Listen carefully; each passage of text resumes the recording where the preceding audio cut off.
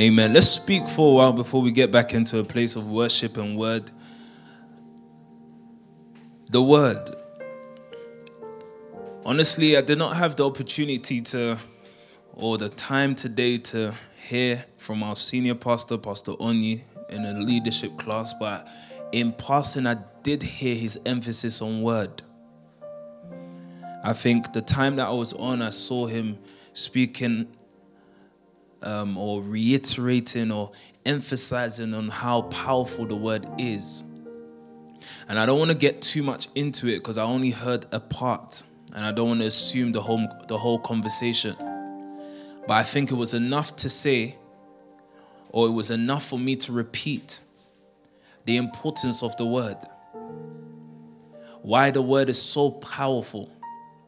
Why we read and we pray scriptures, or we pray with the scripture or with Paul, the scriptures like we just read, Ephesians 3, that we be strengthened in our inner man so that Christ may dwell in our hearts, that we may be established and rooted in love and may have power together with all the Lord's holy people.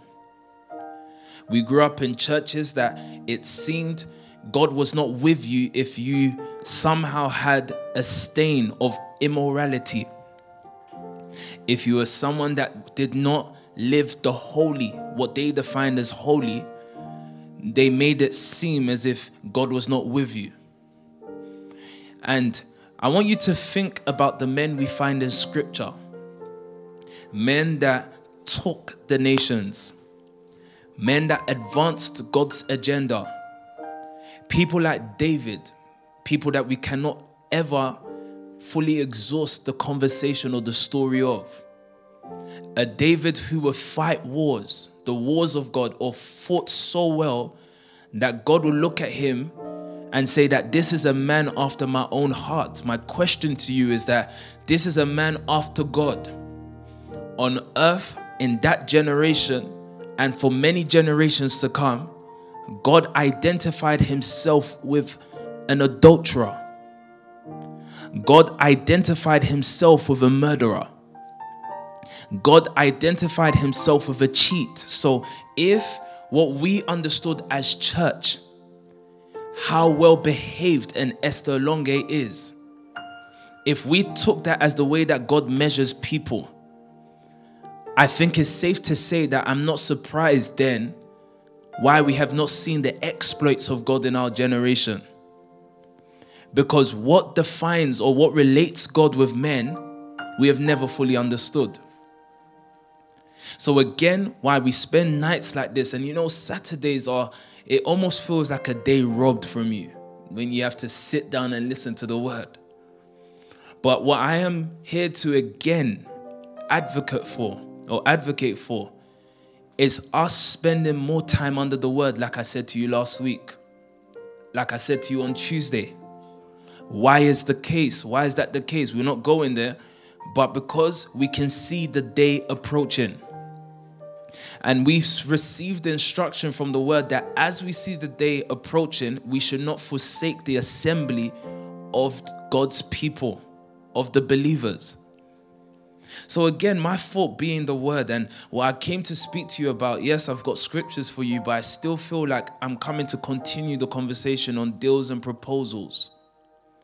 Moving on to the conversation of being sent.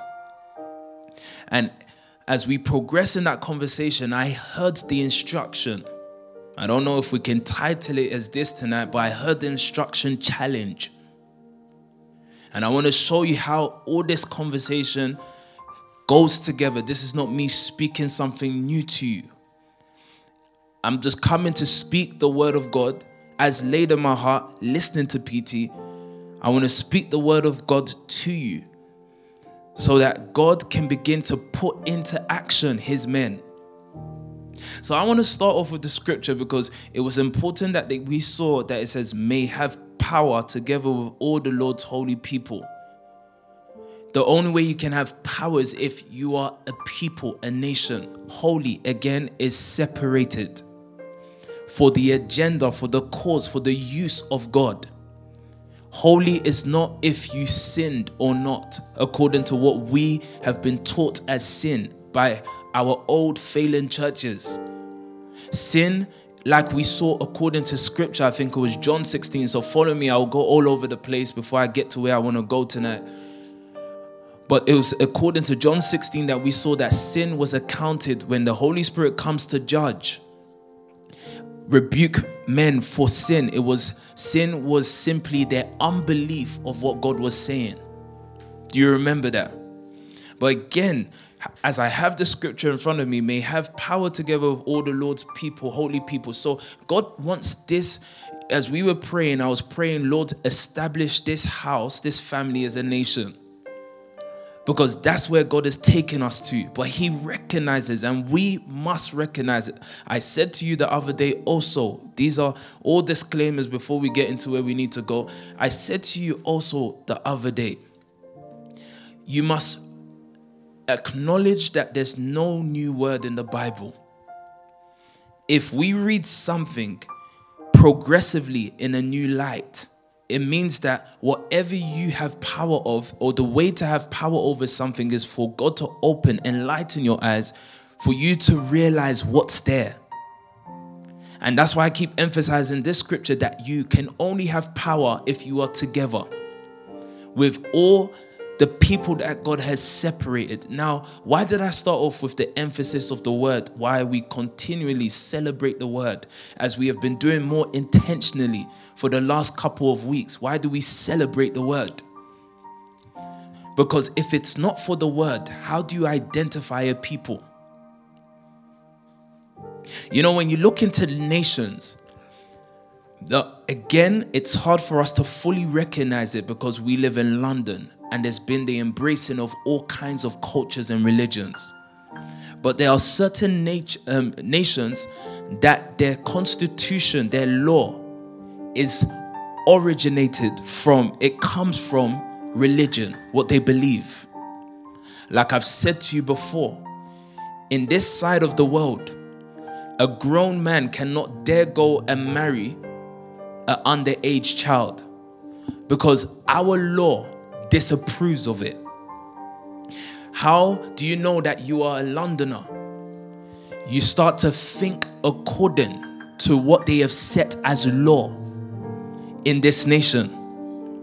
But do you know that there are men that sincere to their heart in another part of the world, grown, if they marry an underage child, there is no conviction or conscience in them that tells them it's wrong. Why? Because what separates them is the law, the words that they live by. So how would we have power with the word? Is if we as Wealth family agree that this is our only thought and opinion. Did you hear what I've said? If we agree, not only by words, but by deed, actions, that the words we receive here is what is our opinion. It becomes our opinion. It becomes our instruction. It becomes what we live by. It doesn't matter how I feel. I put principle, I put law above sentiment and feelings. And if I can accept that, if we can accept that, what happens? We have power together. So think about it. Old churches do not have power because they don't all live by the word. They are not separated. You cannot declare them a nation because in that room, there's a person that has their own law at home. They worship, they offer, they do things according to what's convenient per time to them. What we've done is, if a Pastor Obi says Saturday we're speaking the word, it doesn't matter what you're doing. You've allowed the law to be what makes us a people. So it's inevitable that this constant embracing of this word as our law, Jeremiah 31 was where we'll start. The constant embracing of this word as our law is what's bringing us to the place of having power. I want you to also look keenly to what Paul was petitioning for the church in Ephesus when he says may have power. It was a proposal. His prayer was a petition before God that if God, you can recognize them as a people that continue with your word. How do you know a people is the Lord's people? If they abide by his word. I need you to get all of this before we get to where we're going. You can only know if you know, sorry that I have to, okay, how would you know a people that is Pastor Toby's people? They live by Pastor Toby's word. How do you know a people that is and the house of exchange people? They live by the practices of exchange. Do you understand that? So for us, or for Paul to identify the children or the people of Ephesus, the church of Ephesus in Ephesus as the Lord's people, was him actually saying to God, look, you have to strengthen them. You have to give them power because they have adopted a position of living by your word. So again, me advocating tonight is if we can continue in making the word what we live by, it's inevitable that we will end up having power. Again, your definition of power has to be according to what God is trying to do. We're going to go there in a moment also, but God wants to always send. The Old Testament is a shadow of what God wants to do. When God raises a man, he brings them together. He brings a Moses together with 3 million Israelites so that he can have power to speak to Pharaoh. What God wants to do, remember, okay, maybe we'll go all over the place. The church, the intent. I can't remember where the scripture was. It was Ephesians as well. His intent, I think Ephesians 3 maybe, or 1 or wherever. His intent was to show the manifold wisdom through the church. Have you got it? Please read it quickly for me. His intent, Ephesians 3 verse 10, go on. His intent was that now, through the church, the manifold wisdom of God should be made known to the rulers and authorities in the heavenly realms. God is trying to raise this family to address powers. God does not care, and you're going to see why this is important when we get to the scriptures that I feel like we need to share tonight. God almost does not care. God loves the commoners so much that he does not care about them. Weird to say. He does not look to speak to the commoners. Do you know why? He does not speak to the low of society. Do you know why? Because conversations between people without power would do nothing. This is why you will see instructions in scripture saying, do not bother yourself in arguments. But I will think to myself, is that consistent with scripture? Because Paul will argue and dispute. But you see, it's not that it's going against scripture. It's just that where you do that matters. It's not us speaking with Twitter. It's that God raises the Wealth family to be a church by whom he will show wisdom. He will show his wisdom to rulers and authorities. So God wants to raise you, wants to raise us as a people that can speak to powers. But that has to be embraced with us becoming a people. That has to be, how does a black person and a white person look exactly alike? The words that they live by. The constitution that they live by. So this is why we advocate for the word. It means that a person that is attacking in the law world looks exactly like the person attacking in the beauty world. Though frame is different, they look the same because they live by the same word. They feed on the same food. So I want you to always understand that when we're talking about power, power is not to make you as an individual look powerful. Power is not to roll about. Power also is not to make a situation change. Because you see, let me tell you something. Sometimes we think, that when problems come, you want power to make that problem cease. And God looks at us and he says, you do know that my understanding or my view of my agenda transcends generations. Meaning, and I need you to hear this, meaning that so that my agenda can be achieved, men can be lost along the way if it's necessary. He did that with his son. His son had to die along the way to reach his goal. So what I'm trying to say is that God's showing me and telling me things. Look, the power I want to give you is not just to make situations go away. You know, a problem comes and you just want to do something and you want to say, oh, this person dies. And I've been guilty of saying this, even today. Well, God said power is not for that. Power will actually sometimes allow you to be mistreated just so that you can address who I need to address. Power was taken from a poor. He was denied of being a man of himself. He was slapped and abused by other men, deprived of his own dignity, so that he can really have power to speak where it matters. Because God knows that it has to be conversations between powers. It has to be the interfacing between powers that will restore a people. Because if the church manage to be those that rule, the Bible says that the people will rejoice. So God knows that he needs to go past the commoners. That's why sometimes God does not bother arguing when mere people are just talking. Because he knows that if he can raise a house to interface with powers and then become the power as a result of being announced as victor of that challenge, he knows that their agenda will also bless them. Do you understand these things? So let's start again reminding ourselves of certain scriptures. First being Jeremiah chapter 31, verse 30. Verse 33, sorry.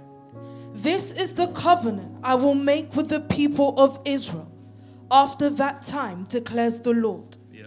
I will put my law in their minds. 33, sir. Jeremiah 31, verse 33. This is the covenant I will make with the people of Israel after that time. You see this? What makes Israel powerful? The covenant that God establishes with them. It's not first the land he gives them, because you're going to see where we're going tonight. It's not first the land he gives them, because he first introduces them to no land. It's not first resources he gives them, because he first introduces them to lack. It's the covenant he establishes with that family. But he only establishes a covenant not with a person, with a people. We look at Abraham. God did not establish a covenant with Abraham. He established a covenant with a lineage, with a people. That's why Abraham is often spoken about with Isaac and Jacob. We hear scriptures like we've read recently, look to the rock, look to your father. Is God addressing a nation? Abraham was a nation. When God says over this person, I want to put the covenant of wealth over them, which is the covenant of word ultimately, it's because of the people. Do you remember what David said? That he realized at some point that God blessed him for the sake of Israel. God was actually looking at the people. If David was his own man, God could not bless him. Now, this is the covenant I will make with the people of Israel after that time, declares the Lord. Go on. I will put my law in their minds and write it on their hearts. I will put my law in their minds and write it on their hearts. And what would that do? I will be their God, and they will be my people. If, again, I'll keep repeating this tonight, if the Wealth family puts aside their sentiments, their emotions, our own opinions, what we think is right or wrong, and replace it with God's law, as a result, God will recognize and the world will recognize that He is our God and we are His people. They will see the extraordinary through us. They will see what a normal nation can never do. They will see what they call miracles, what we call natural, because we have become supernatural. This comes with us agreeing that this is what we live by. And to make us live by this, we accept the consequence of whatever. We accept that life will happen. You know, find me the scripture. One day Paul got to say, look, he's in chains. He was talking about, look, he's in chains and he's on all these things. But then he got to a place of saying, but you see, but the word of God cannot be chained. Meaning that anything can happen to me. But what I esteem as very extremely valuable is God's word.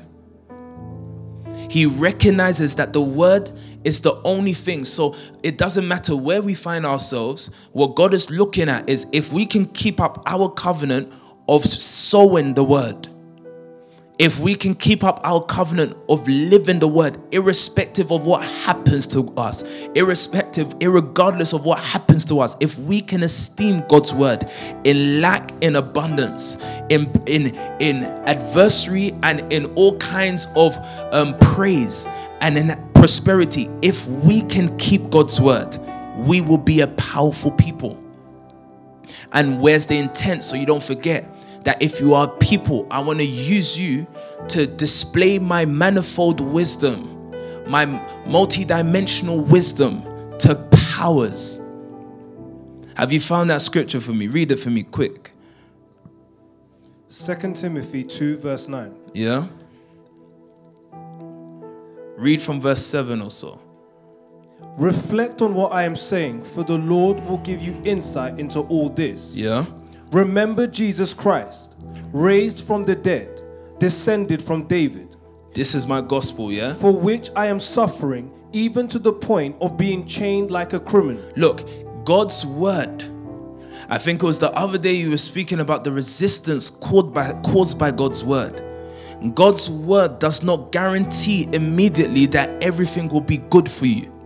In fact, most times when we started to embrace the word, life began to happen to us at an increasing measure than the normal person. It's like word given and then things are happening. And you're looking at people who you know they are aliens to God. They have no regard for God. And this, I can now understand why David at point started to say, God, why do these people prosper? I am the one obeying you, yet they come for me. I have become a prey to my enemies, for which I am suffering, even to the point of being chained like a criminal. Paul knew that he was not a criminal, but the nation that did not know God made him a criminal even though he wasn't. But what was the confession of Paul but God's word? God's word can never be abused. God's word will never be found guilty. It doesn't matter where I am. If what inspired or mobilized me was the word, before God, I am not guilty. That's why I had to start off with talking about the moral standings. That according to man depends on where you grew up. So right now, as prim and proper as you are, in another side of the world, you may be a criminal. But God says that even if a nation makes you to believe that you're a criminal even before you've done anything incriminating, you must remember that God's word is not chained. Man cannot call God's word a criminal. Man cannot chain God's word. Before me, if it was word that mobilized you to do what you had to do, you are not guilty before me. That's why that David can say, oh, how I love the law. And I'm thinking, in that law, you do know it says do not kill. But David's hand was bloody. Do you know why? Because it was God's hand that motivated him. It was God's word that motivated him. So before God, he is without guilt. He's without blame. Are you hearing me? So why does God start off speaking like this to us? You must be confident in him. When he says be strong in the Lord, he understands, because if you look to other things, you'll be weak. It will be something that you cannot measure. At sometimes you will look good, at others you'll be the world's criminal. So he says be strong in the Lord. Be strong in your convictions. Be strong in what he's saying in and through you, because in through that you would see it doesn't matter how dark things become or get, you're going to get to a place of great glory. The destiny of every hard situation that came out of God's word is great glory. Doesn't matter how it looks. In case you don't understand this, read from verse 7 again. Go on. Reflect on what I am saying. He says, reflect on the things I am saying, for the Lord will give you insight into all this. Then look at what he says. Go on. Remember Jesus Christ. Remember Jesus Christ. What do you need to remember about him? In simple terms, what do you need to remember? Raised from the dead. Situations. It was God's word that made him have to die, and die in the manner that he did. He descended from David. But the Bible says that, look, he died because of the word, but the word then raised him.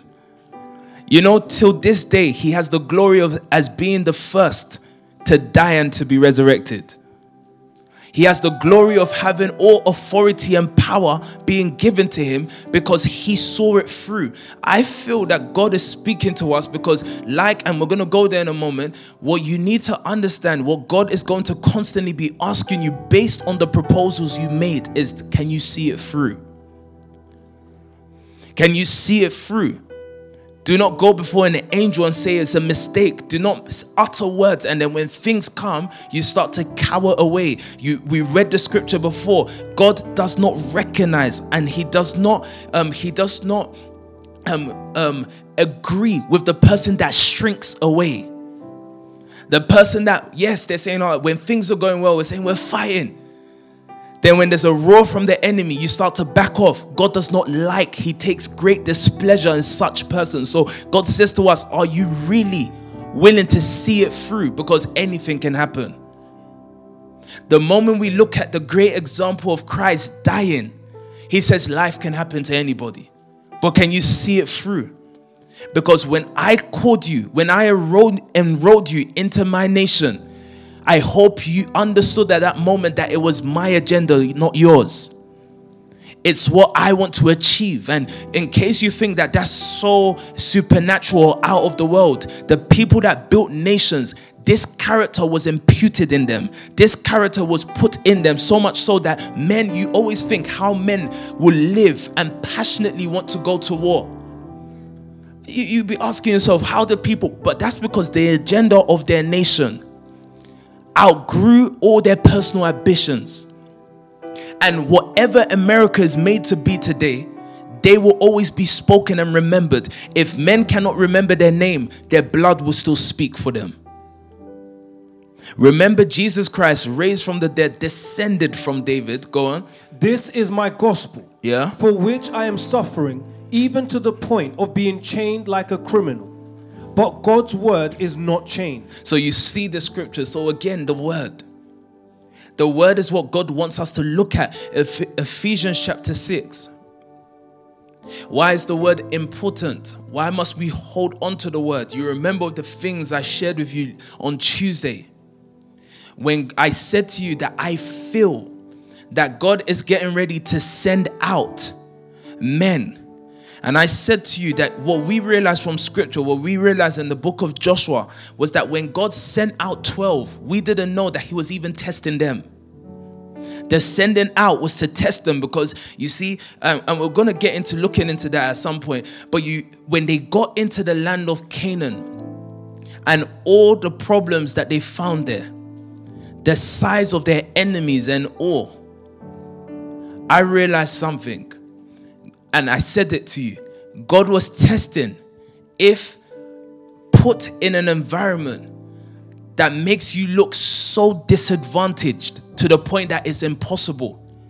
If you're able to uphold and keep the word, that's actually what's going to make me fight your battles and give you lands.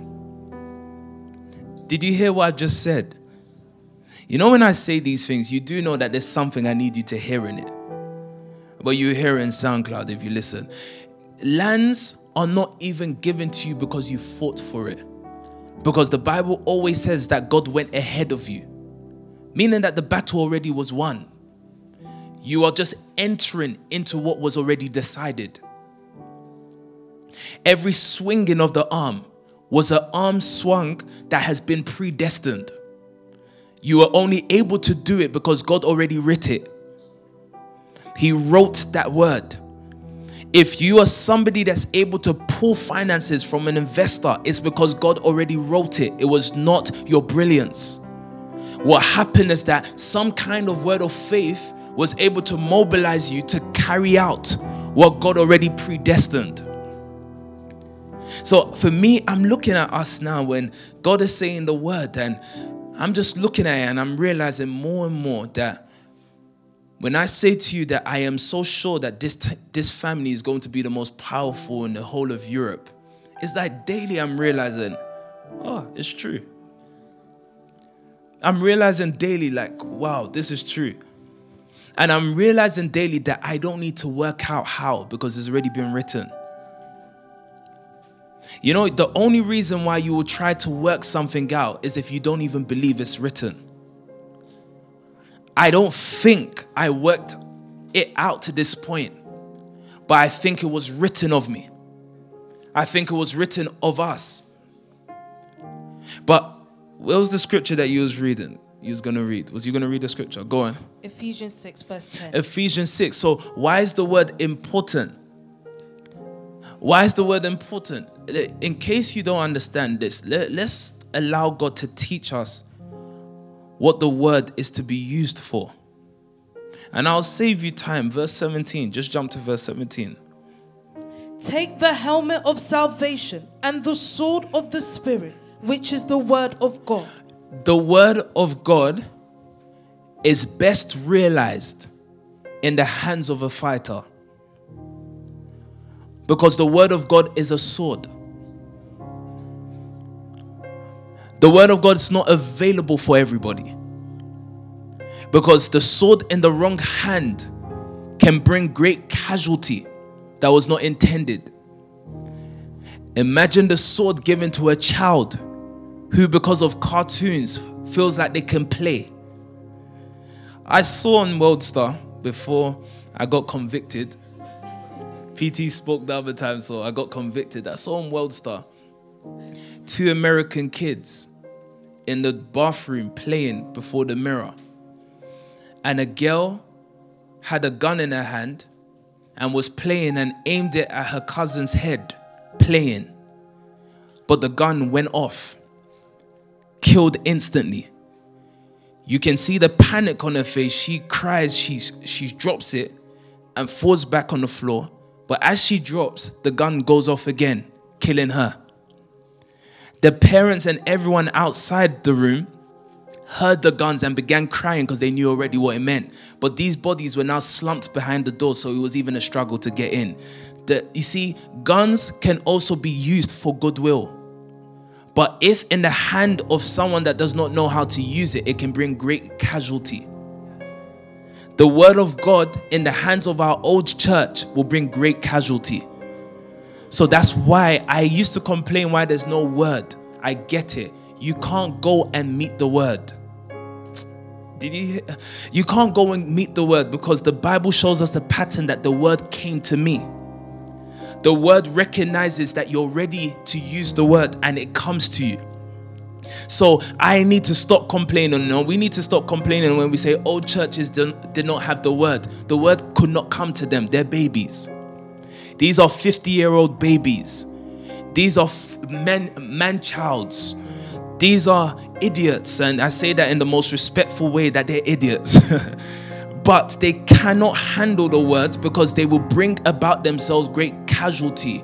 You have to remember that this word is so powerful that it killed men for keeping what was theirs. The word is so powerful that a Moses who had given 80 years to God in a moment can be denied the promised land. The word is that powerful. So I get when God is strengthening us, situations come to make us mature to handle the word, because the word primarily is a sword. The word is not a means to bring comfort and encouragement. And yes, it brings encouragement, but it's a sword. A sword is used in the vicinity of war. It's used to fight an agenda. It's used to bring about a victory. But you see, a sword also is very individual. Free people cannot be holding the same sword. What I'm trying to say about that is your own victory will be in reflection to the word you have. The word that somebody has is not a word for you. Okay, we'll see that. Hebrews chapter 4, verse 12. Let's get this out of the way. The word, again, in all of this. So God warning us is that, look, you do know everything happening to you. Yes, they're real. They're alive. Do you know that? But you see, the problem is, or what I need you to understand is that what I'm testing you for is your ability to hold on to that word. Many things happen to the 12 spies when they went to Canaan. And they got lost in, because I told you 40 years signifies a whole lifetime, signifies a whole generation, meaning that the 12, their lives were lost in Canaan. But when they came back, what God was going to use to show the men that he and God's man sent, not just who God's man sent, because God's man can send people that God didn't send.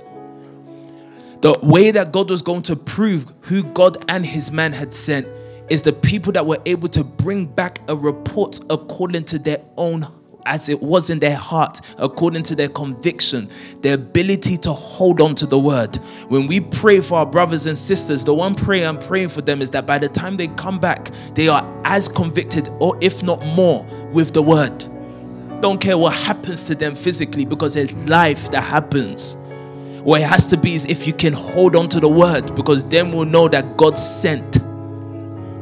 For the word of God is what? Go on. Is alive and active. Is very awake.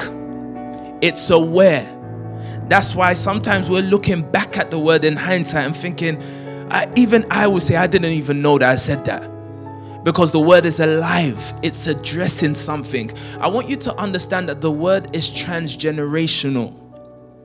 The Bible speaks of it being the same. You know, he says that Christ is the same yesterday, today, and forevermore. You know what Christ is? The word of God. Meaning, and when I say it remains to be the same, it means that it's able to do what it's done before. In the time of famine, it brought abundance. That's not just for an old story. The miracle of that can happen to a man with the word in such season. The word is able to do what a normal commoner cannot do.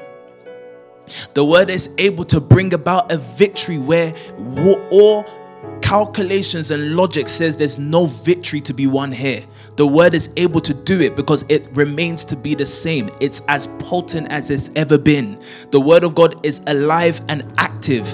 Go on, it says what? Sharper than any double-edged sword. It's the most potent weapon that a man can get their hands on.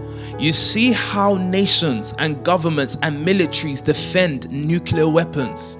You cannot just put that in the hands of anybody. Also, a man cannot just bring that out at will.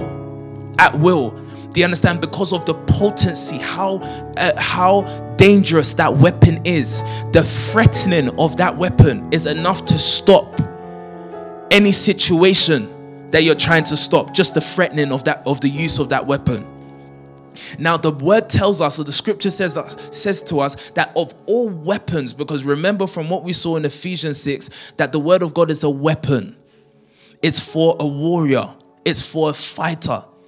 It says that, you see, about this word, in case you don't know, it's the most potent. Where I'm going today is we have to look at David again. And David had this sling, and I realized that was just simply, David had a gun. It was just a gun. You know, sometimes we think, he had a great victory. I didn't realize it was, he brought a gun, or Goliath brought a knife to a gunfight. The word of God is alive and active, sharper than any double-edged sword. Look at how potent it is. Go on. It penetrates even to dividing soul and spirit. Places that you didn't even know there's a divide it can reach. Places that an eye cannot see, it can get there. That's why I said that the word does not fail. Listen to me. Everyone that has accidentally come across our words and heard it from when we first started speaking, as far as its word, it's affected them. It will take its time, but it's affected them. It penetrates even to dividing soul and spirit, joints and marrow, It judges the thoughts and attitudes of the heart. Yeah. Nothing in all creation is hidden from God's sight. Yeah. Everything is uncovered and laid bare before the eyes of him to whom we must give account. So it's just emphasizing today, as God was laying it on my heart, that the word is something that we must cherish. Because God has actually given us the ability to handle the most dangerous and most potent weapon there is. And situations come to mature us. Circumstances come to mature us so that we can know how to handle, how to wield that sword, how to use it effectively. That's what's happening every time we're fighting to give and we don't even know how we're going to do it. Every time we come and sit under the word and then we meditate on it. You do know that just sitting under the word alone is not enough. The Bible says that if you're a hearer alone, that's an act and a sign of foolishness. You must be a doer of the word. But how can you be a doer of the word if you do not even meditate or consider? If, like the scripture we read before, if you don't even reflect on these words, how do you come to being a doer of the word? But guess why people are not able to meditate and reflect on these words? Again, situations, life that occupies their minds and hearts, give them no room to consider for a moment the words we're hearing. So for a moment, I had to pause and consider the words. And you see that it has to be deliberate. It has to be intentional. Forget the feeling of, I just feel I need to get into the word. Principle negates feelings. Meaning that there will be times you feel like it. But there will also be times you don't feel like it. But because it's principle, you do it. It's principle for us as a family to meditate on the word. It's principle that when PT talks, even at the moment when we feel we've heard it, principle tells us that we must meditate on it. Because there's still more to come out of it. And it's only, and I've taught you, and it must be a culture in this house, that it doesn't matter if it's a Saturday word, it doesn't matter if it's a during the day word, it doesn't matter if it's Tuesday, Sunday, Thursday, or whenever it is. You must have the culture. We must develop the culture of preparing for any word, because you're not coming to hear Pastor Obi, and you know that by now. Even when we finish the word, I'm even shocked with certain things. It's not me. It's the word. The word is what we have to consider, because I think I'm still taking you to many scriptures. The Bible was speaking. You want to read something first? Actually, read it. Message translation. Go on. God means what he says. What he says goes. His powerful word is sharp as a surgeon's scalpel, cutting through everything. There's nothing that it struggles to cut through. It cuts through everything. Whether doubt or defense. Go on. Laying us open to listen and obey. I love it. Go on. Nothing and no one is impervious to God's word. We can't get away from it, no matter what. Thank you for that translation. So, you see, this word that we're looking at, remember that there was a scripture, and I'm paraphrasing this scripture. The scripture says, in the measure that you hear, is the measure that it will be given to you to respond. So why can someone bring about more results, and you sat next to them in as much word sessions as them? Why do they bring out more results? Their responding ability is in proportion to how much time they give to hearing.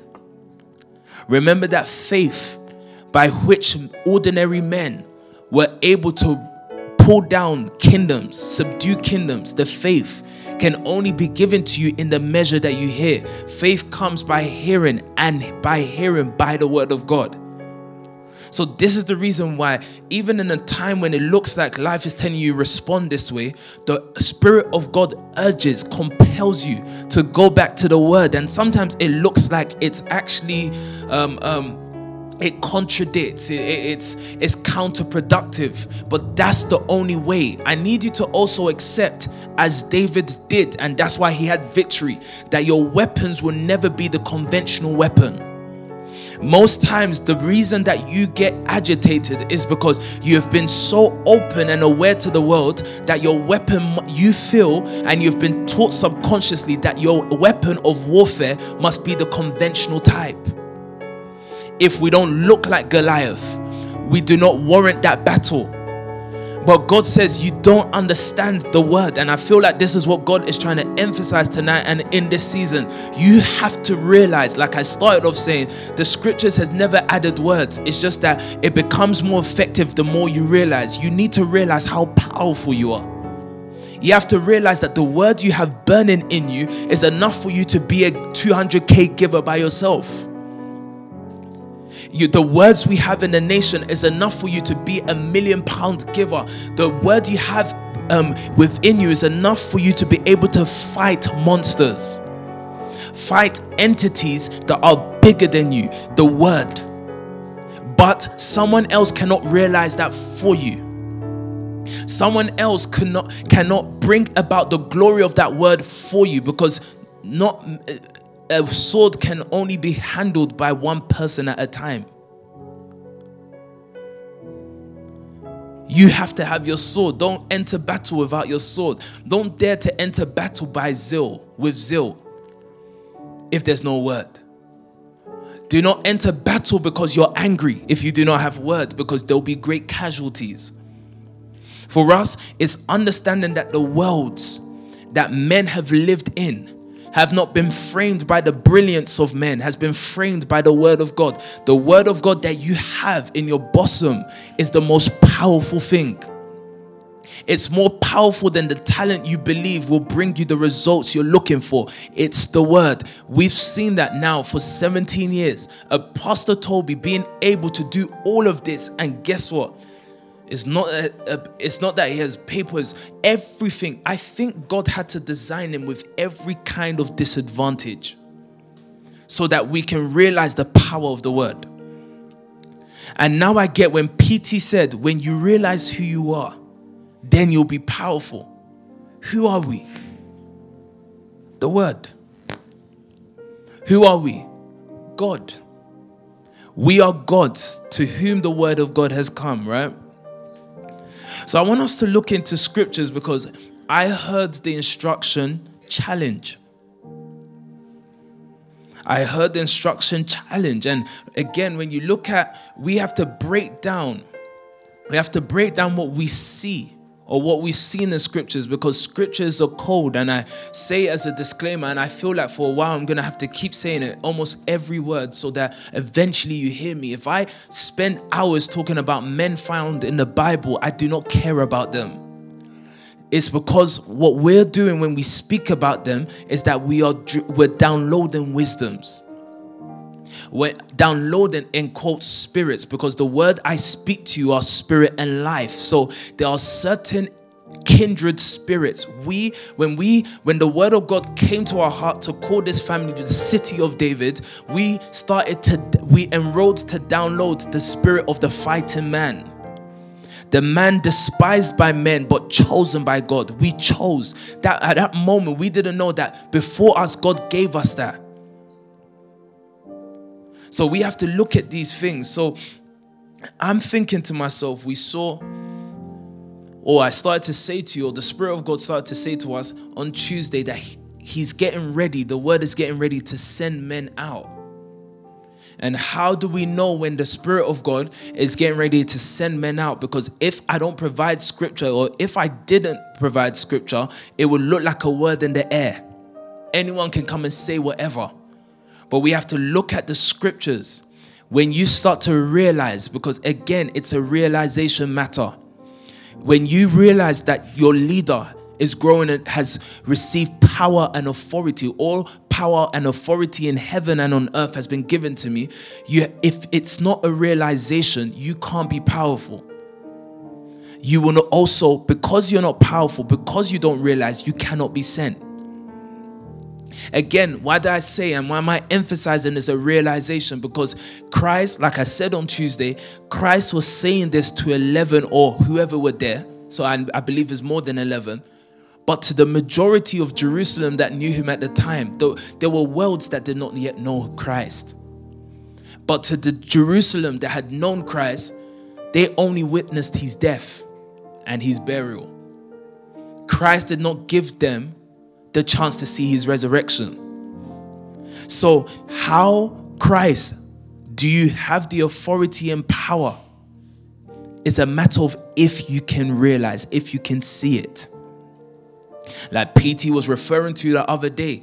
If you can see me when I'm being lifted up, because the normal person can't see it. Imagine there are sons of the prophets who also have the ability to prophesy, speak words endowed by the Spirit, but they cannot see him being taken up. They can only see him being taken away. Taken away does not show power and authority. It actually shows that you're at the hands of others. Taken away is something that is considered negative. Have you ever thought of taken away? Taken away doesn't even sound like a good thing. But there was only one out of many sons that was able to see that this was actually a situation of elevation. This was actually a lifting. And he says you can only have according to what you see. The word. So God looks at us, and I want us to look at certain scriptures. Let's actually start with Mark chapter 1.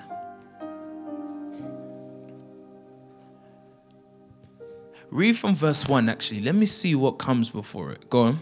The beginning of the good news about Jesus the Messiah, the Son of God, as it is written in Isaiah the prophet. I will send my messenger ahead of you, who will prepare your way. A voice of one calling in the wilderness, prepare the way for the Lord, make straight paths for him. And so John the Baptist appeared in the wilderness, preaching a baptism of repentance for the forgiveness of sins.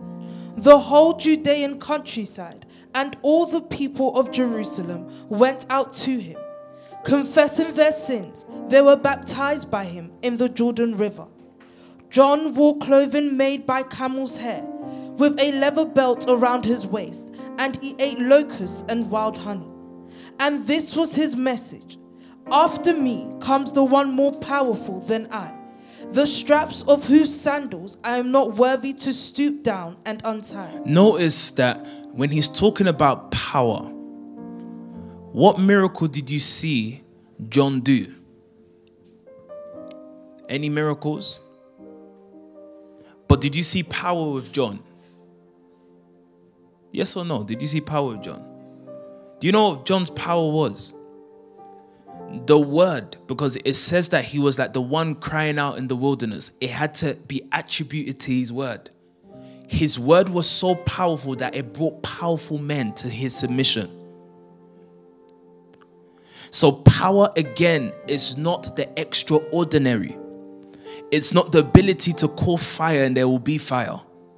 The power that God wants to give to the New Testament church is over governors. It's over powers. Remember that the Bible spoke about the Son, on his shoulders will be the government.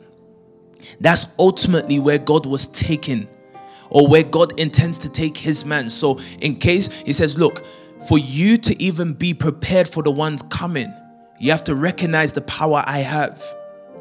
And again, for most, in old churches, they've never called the God of John the Baptist. They don't recognize the guy.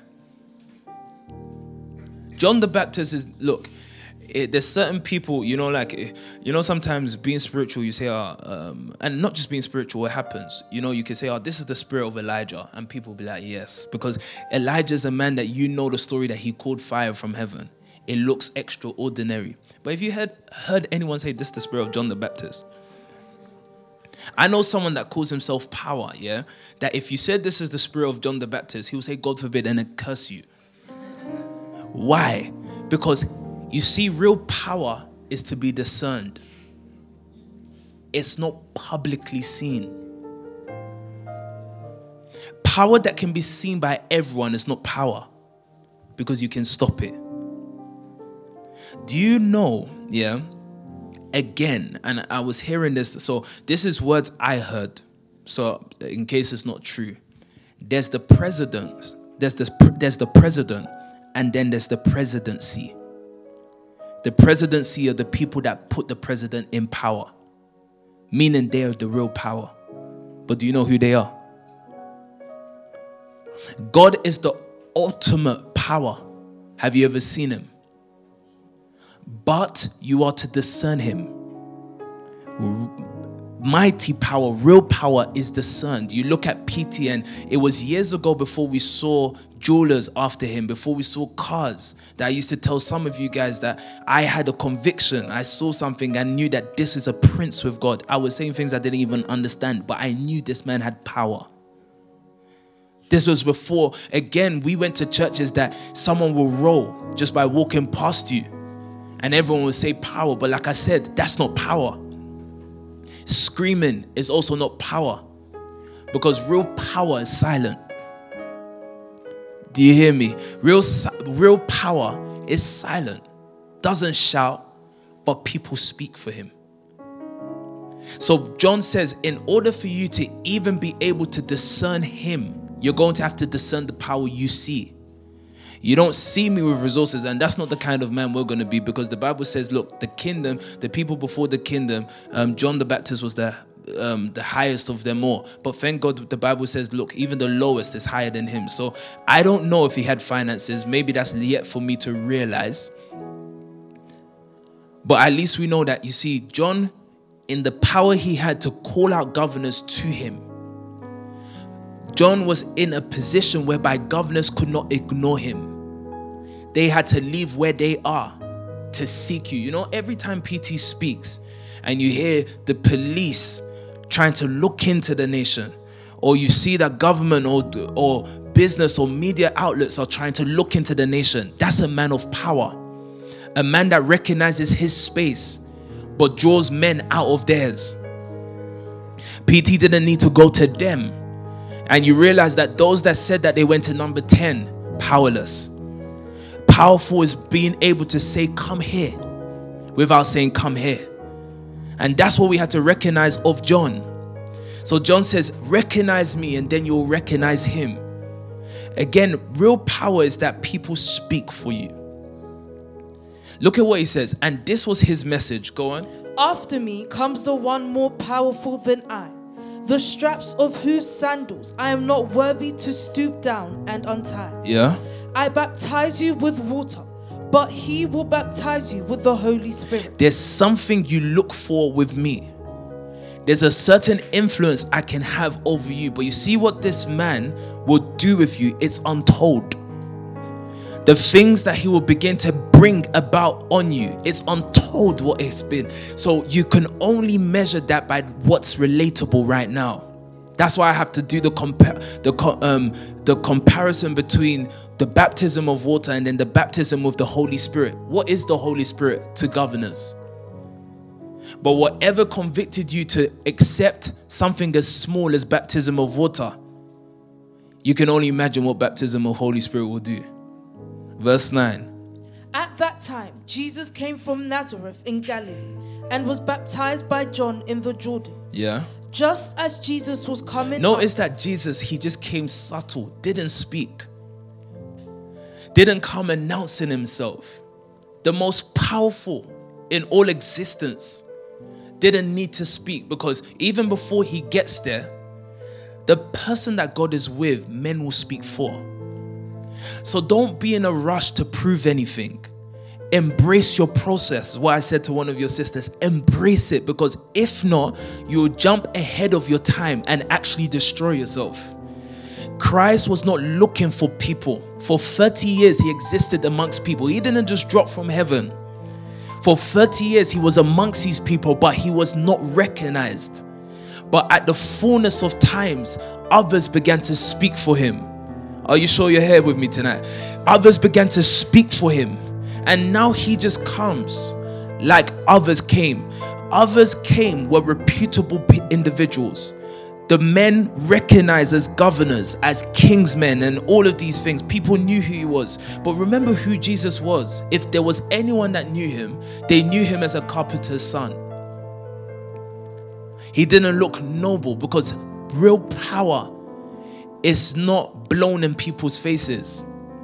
Just as Jesus was coming up out of the water, look at what happened. Go on. He saw heaven being torn open. This will be the second witness, but go on. And the Spirit descending on him like a dove. Yeah. And a voice came from heaven. You are my son. Did you see in this chapter already, two voices have spoken for him? And a man and God spoke for him. Remember, John, it was said of John that he was a voice in the wilderness. A cry in the wilderness. Speaking of Christ. Till now we have not heard Christ speak for himself. And now a voice came from heaven. Look at what he says. You are my son, whom I love. With you I am well pleased. The voice of God's man, John, the man sent from God, was speaking to the people. The voice from heaven was speaking to the man, was speaking to the son. And the voice came from heaven. You are my son, whom I love. With you I am well pleased. Now I taught this from the scripture years ago. Imagine God saying that he's pleased with a man that we have not yet seen his works. Usually you're pleased with someone after they've done things. We have not even heard Christ speak. But God says, you are my son whom I love. With you I am well pleased. Now keep that in mind and carry on reading for me. At once the Spirit sent him out into the wilderness. I'm talking to you again, moving on from the conversation of sent, because God is getting ready to send people. What I want us to look into is the activities of when you're sent. What do you do when you're sent? You challenge. Look at what happens. The heaven was torn open. And the Spirit descended on him like a dove. It's that you can only, maybe it's because I like to think imagery. Torn seems violent. Dove seems peaceful. It's like it's to every extreme. This power is both gentle and violent. Who this man was going to be, was going to beat, is going to stretch. Why I'm speaking emphasis on this, because who we're speaking about here is referred to as the firstborn. We come after, meaning that you are like him. The power that is spoken of him, in your full maturity, men will speak for you and God will speak for you. And you see the things you can do. If it needs to be peaceful, it will beat the imagination of people. If it needs to be violent, it will also beat the imagination of people. David was a man that played the harp, one of the most peaceful instruments. But he was the man that killed the most, looking like the most violent of men. At once the Spirit, what did the Spirit do? Go on. The Spirit sent him out into the wilderness. The Spirit sent him. The Spirit's duty over Christ was to send him. Where did he send him? I said to you earlier that when God gets involved in you, he does not first send you to land. He does not first send you to abundance. He sends you to a place without definition. He sends you to a place where there's no system. Why would he send you to a place without system? So that you can prove system. How do you prove a system within a system? So I understand what giving does for us. When we offload giving, when we offload finances, we remove ourselves from a system. Now we're in a wilderness where we have to force a system.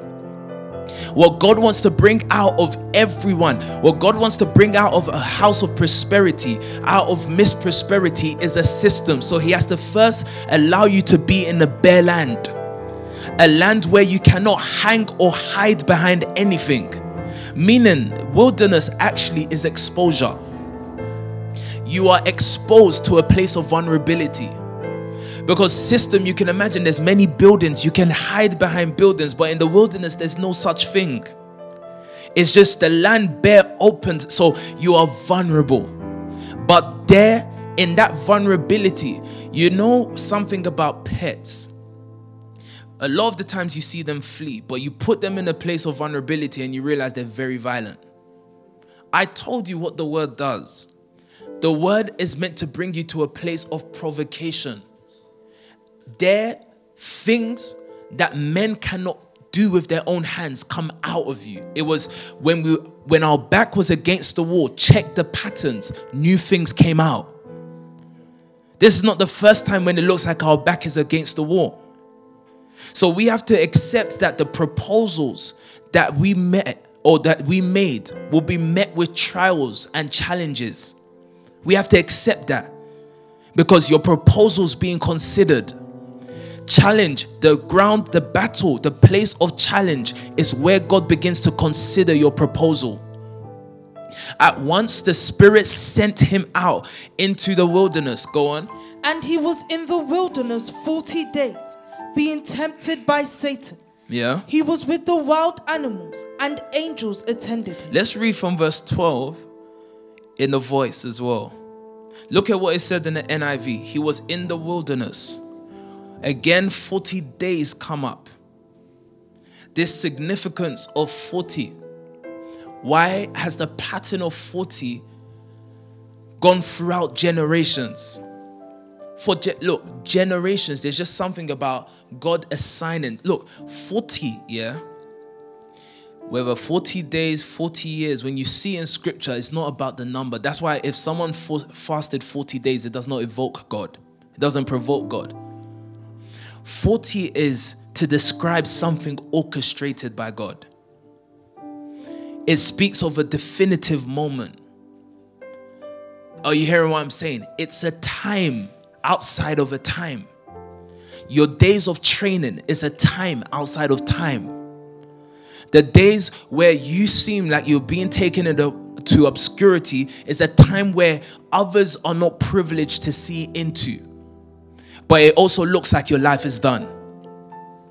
40 represents a generation. It's like you've lost your life there. That's what I was trying to say to you on Tuesday when I said to you that when they went to spy the land for 40 days, 40 being, it's like they lost their life to Canaan.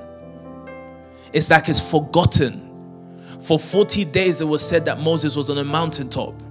But what was attributed to that? Am I correct with that? What was attributed to that? Do you remember what was attributed to that? They didn't know when he would come back. To others, it was like he was lost. 40 represents a time where you're brought away almost like you're irrelevant to the world. We live in cities, in towns, in places, areas where we are not even aware of what happens because you're in your days of 40s. You're in the time, a definitive moment. And you know what you need to recognize about that moment? These moments, the 40 days, the 40 years are usually plagued with problems that seem like will never go away. I'm going ahead of myself. He was in the wilderness for 40 days. So again, 40 days is the time, it's the divine time God has given to your training. That can be one day physically. That could be 10 years physically. All we know is that it's defined by God. That's what 40 represents. Now, he was in the wilderness for 40 days, being tempted by who? Satan. You know, Satan is an interesting character in scripture because he flourishes because he is permitted by God. Satan, God does not tempt because he created who tempts. But Satan could not have done this by his own power because the Bible says the Spirit sent him there. The Spirit, and in this case, and I know this sounds wild, but the Spirit and Satan were working hand in hand here. Why? Because they needed to form a man. And he was in the wilderness 40 days being tempted by Satan. What else happened? Go on. He was with the wild animals. He was with the wild animals. And angels attended him. Verse 12 in the voice. After that, the Spirit compelled him to go into the wilderness. I love the word compelled. That's why I took the mic earlier when you started to sing Pursue. Let's get the definition of compel. Oh, you know, rush tonight. Doesn't matter. You know me. That's just a setup. I'll talk as long as I need to. Compel. Force or oblige someone to do something. You know, people say the Spirit does not force you to do anything. You have not engaged with the Spirit. the Spirit compelled him to go into the wilderness. Meaning he didn't want to, but he had to. You know, a lot of the situations we are faced with are situations we do not want, but we have to be in. Speaking with P-Rix, speaking with Pastor Francis, and you look at situations we were in 6 years ago. These are not situations we wanted, but we had to be in it because the Spirit was making a man. The Spirit was making a people. Let me tell you something. The Spirit uses physical things. Do not be too spiritual. Meaning that there are some circumstances that the Spirit of God sent you into. Sometimes you'll be sitting and and the Spirit knows that you're not that wise. So why not protect me from these things? The Spirit compelled, forced you into a situation, forced you into a position that we call back up against the wall, that you'll be forced to obey. You'll be forced to create a way where there seems to be none. After that, the Spirit compelled. Read the definition again. Force or oblige someone to do something. Force or oblige someone to do something. Is there any other definition? Bring about something by the use of force or pressure. Bring about something by the use of force or what? Or pressure. Or pressure. If you're under pressure, we acknowledge it's not a situation we wanted, but the Spirit compelled us. The Spirit pushed us into it. The Spirit pushed us into a wilderness because there's something He wants to do. You want to say something? Message. Go on. At once, this same Spirit pushed Jesus out into the wild. You know, push is like Jesus was standing and he don't want to go, but the Spirit pushed him. It's like move. It's whether you like it or not. You know, how do you know someone that's moved by the Spirit or not? For me, giving is, some people, giving is an option. For people that have the Spirit, giving is a force, it's a command. As in, you have no choice. And we will start to see the power of God if we accept it. Acceptance, as we have seen it recently, is something that the believer struggles. They struggle to accept situations. But who knew that in the death of an era, another was to rise? Sometimes, and that's why we believe that there's certain things that you cannot get through unless you go through. There's no circumventing it. There's no going around it. You have to go through it. There are times that it looks like you have to go through shame and you have to strengthen yourself. There's times that you have to go through losses and you have to learn how to encourage yourself. There are times that you have to be abused. And I said to some of your sisters, you see situations like this, I've been bantering and saying that, look, I know that this is not what you bargained for. But you see how you get through this? You absorb it. You absorb it. You don't run away from the problems. Your situation, you may feel that you're not the person under heat now. If I was you, I'll partner up with them. I will feel it with them because that pressure is making them into something. Because I started off the word telling you this year that there's going to be a refinement of the house. The Bible says that I will sit over the house of the Levites so that after all of these things, what they offer to me will be done in righteousness. A diamond is not fully realized if it does not undergo pressure. Imagine a diamond that says that they don't want to go through pressure. It loses its own value. It forfeits the discovery of what they could really be. So, sometimes we want to shy away from speaking, and yes, it's pressure, but go for it, So I understand that when the Spirit of God is doing a work upon someone, they don't have a choice. When you still have a choice, it's not yet the Spirit. The Spirit does not yet trust you. You have not matured to the place that the Spirit can move you because you still have say over your life. But like we saw, the word cannot be changed. Anything can happen to me, but because of the word's sake, we will still stand strong. The Bible says at once the Spirit pushed Jesus into the wild. The Message is where you were reading it from. At once this same spirit pushed Jesus out into the wild. Why I had to say this same spirit is because we just met the spirit as a dove. We thought the spirit is not violent. We thought that the word of God or the things of God, when you first came into the nation, it looked beautiful.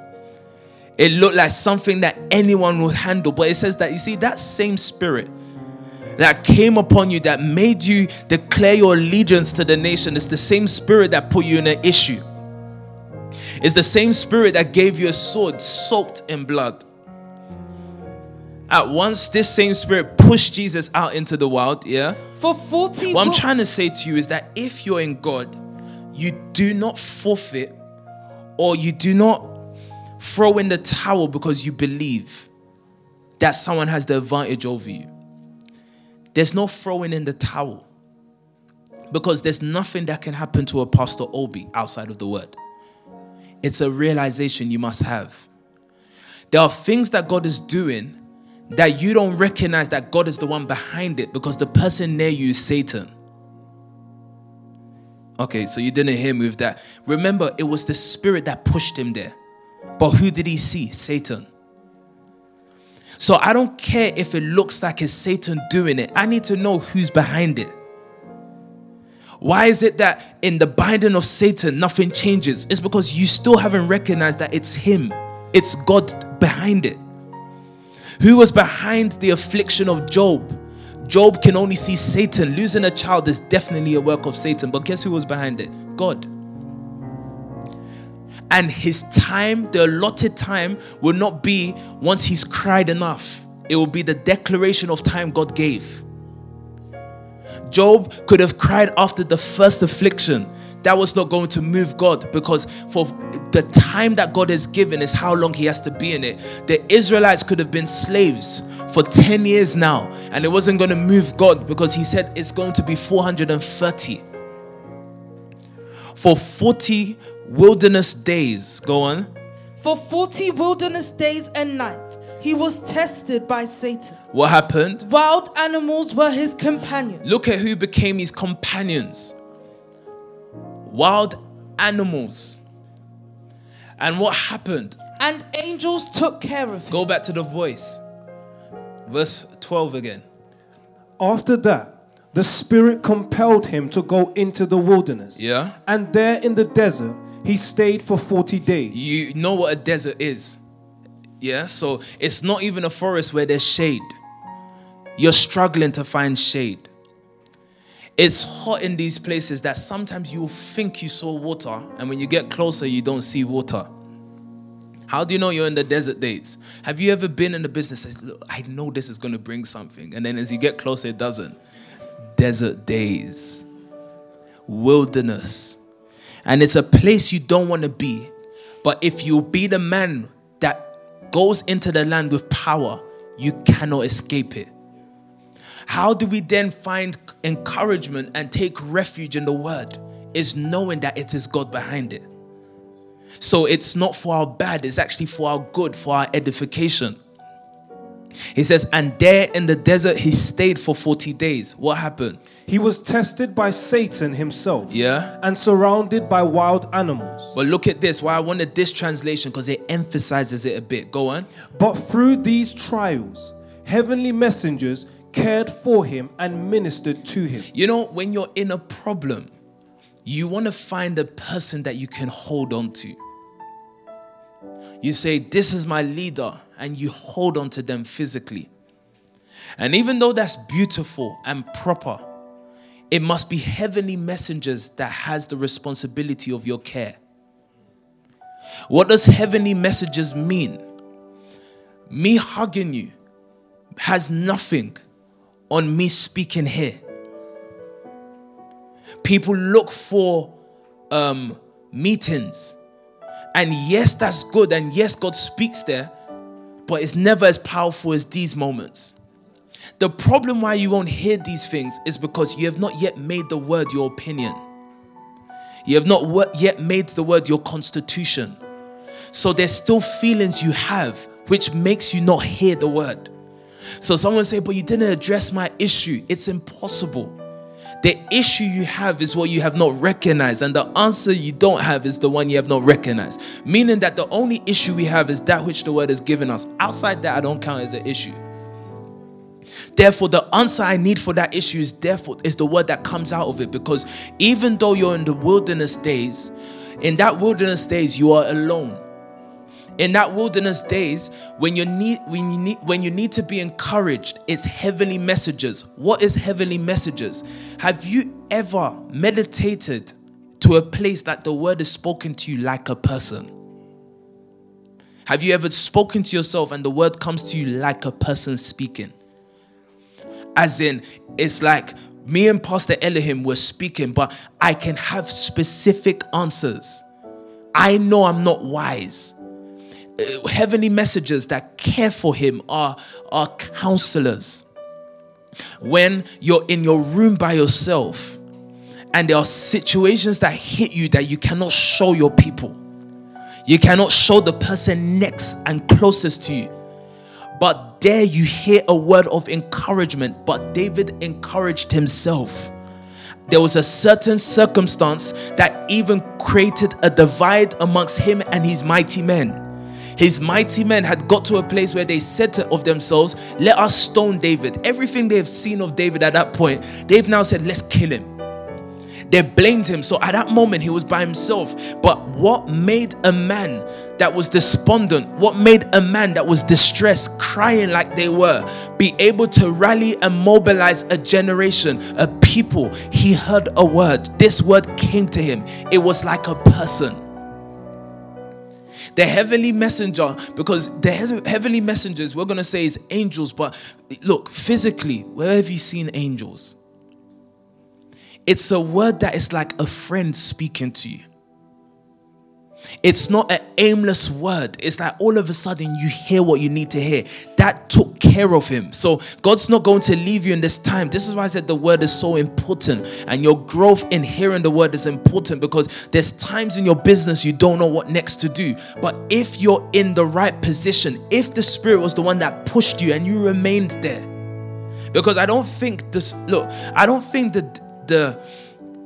desert was a place that he couldn't walk out of. If he walked into it, he knows that he could just turn around and walk out, no? But I think this scripture also speaks of someone willing to stay where the Spirit pushed him.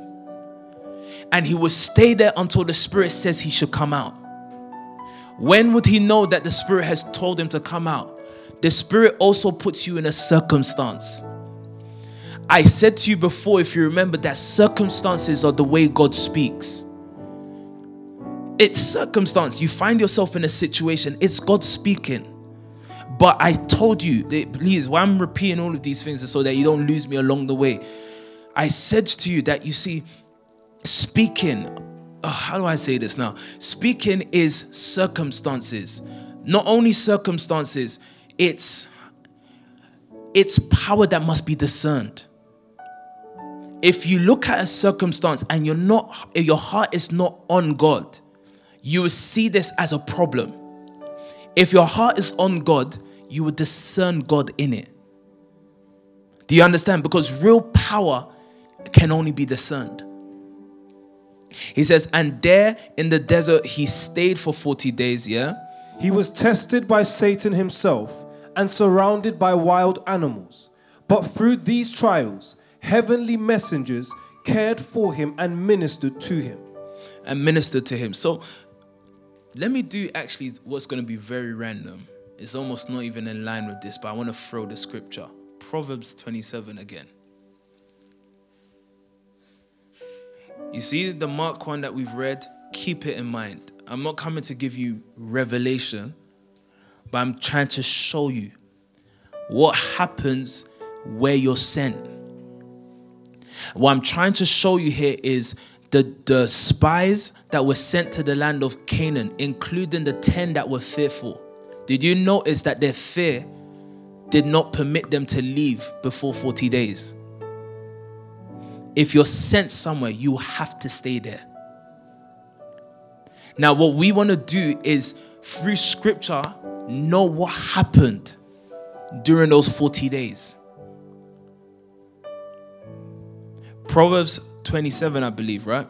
Yes, sir. Read it for me. Go on. Verse 23. Go on. Be sure you know the condition of your flocks. Give careful attention to your herds. Yeah.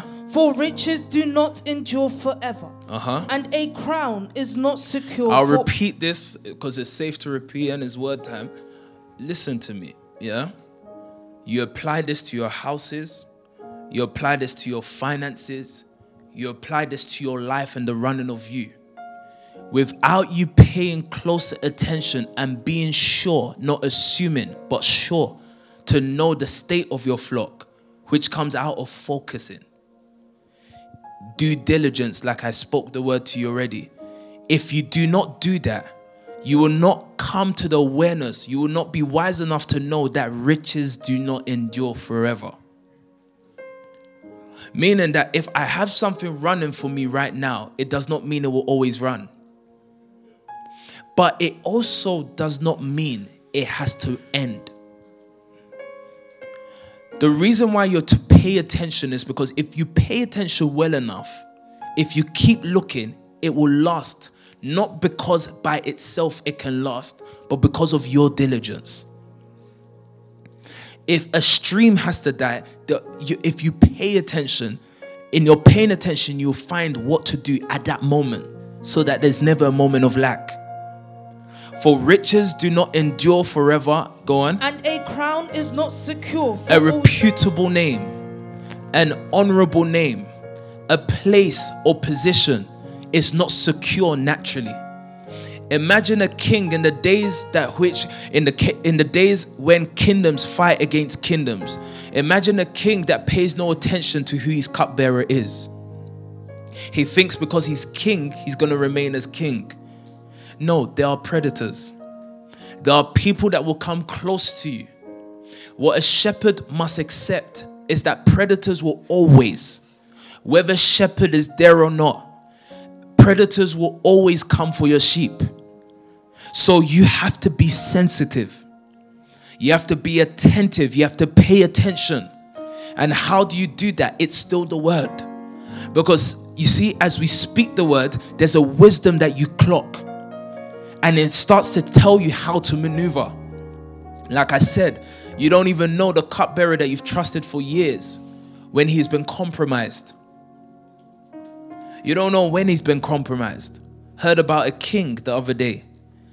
That though he's king, he has greater convoy than governors. Why? Because he knows that his position can be compromised. It's not secure even if you have many security. You have to pay attention. You have to discern. You have to see what you cannot see as an ordinary man.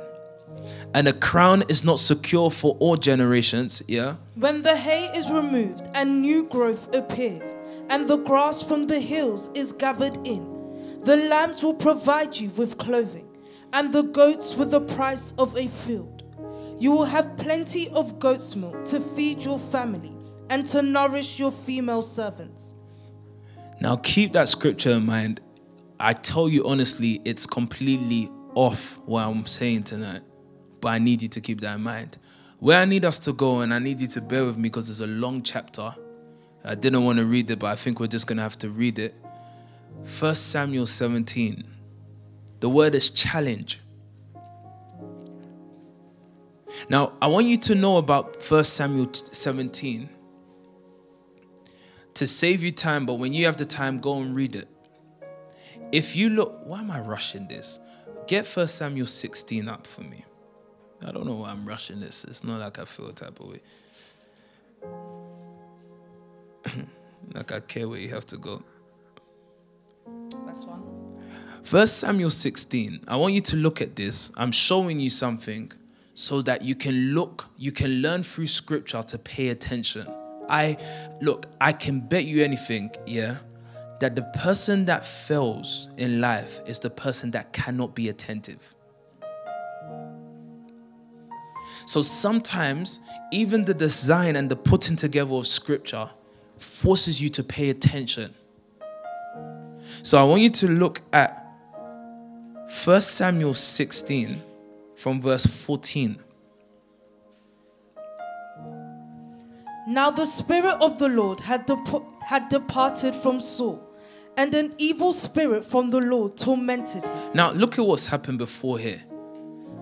Samuel has been instructed by God to go into the house of Jesse and locate, or anoint rather, the man that I will show you. That's what God said, the king, the new king of Israel. Remember that there's a king in place already. But God says that I want to anoint another king. Now, have that in mind. So what's happened before here is the anointing of David. Now look at it. It says, now the Spirit of the Lord had departed from Saul, and an evil spirit from the Lord tormented him. Go on. You're going to have to run quick because this is not my point, but it's going to be long. But go on. Saul's attendants said to him, see, an evil spirit from God is tormenting you. Let our Lord command his servants here to search for someone who can play the lyre.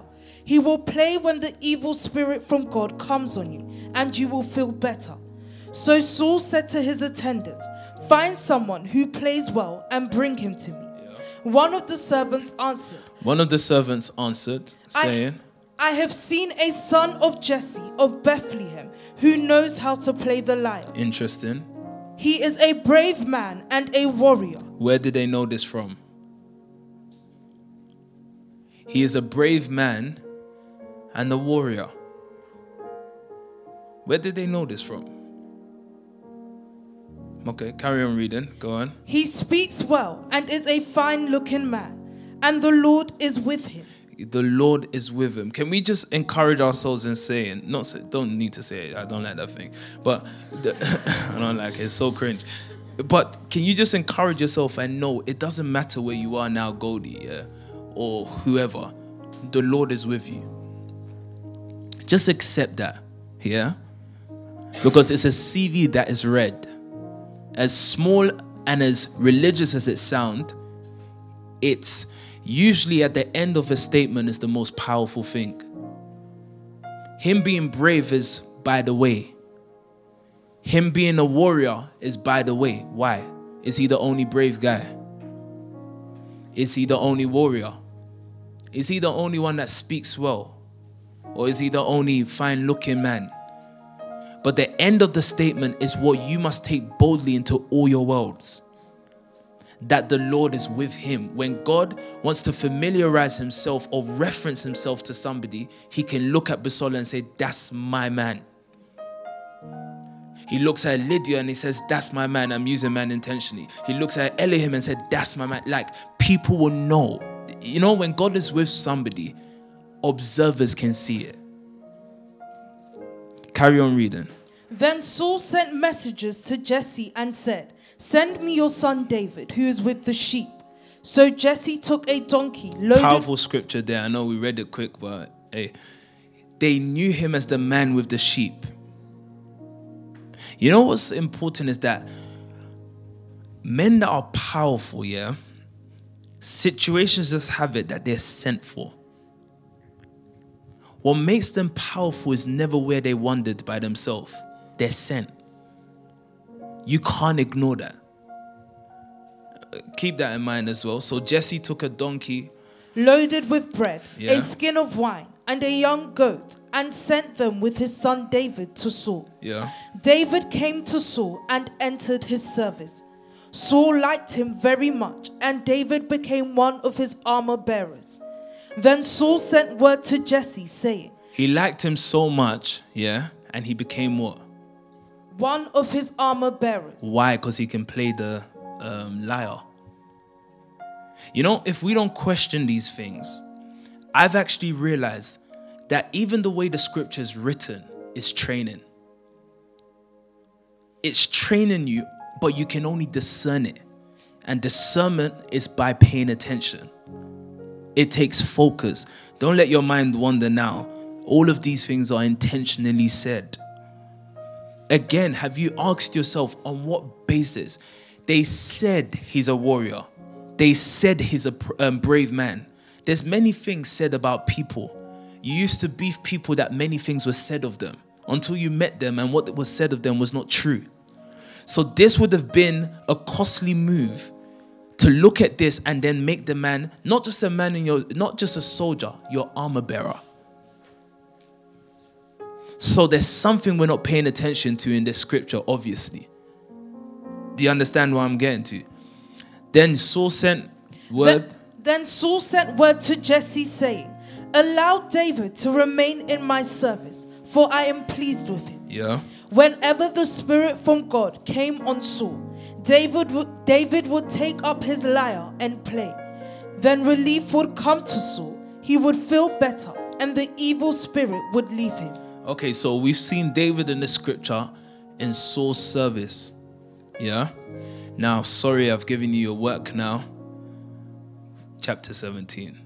Now the Philistines gathered their forces for war and assembled at Socoh in Judah. They pitched their camp at Ephes Dammim between Socoh and Azekah. Socoh sounds like a Ghanaian. It sounds Ghanaian, isn't it? Socoh. Saul and the Israelites assembled and camped in the valley of Elah and drew up their battle line to meet the Philistines. The Philistines occupied one hill and the Israelites another, with a valley between them. A champion named Goliath, who was from Gath, came out of the Philistine camp. His height was 6 cubits and a span. He had a bronze helmet on his head and wore a coat of scale armor of bronze, weighing 5,000 shekels. On his legs he wore bronze greaves, and a bronze javelin was slung on his back. His spear shaft was like a weaver's rod, and its iron point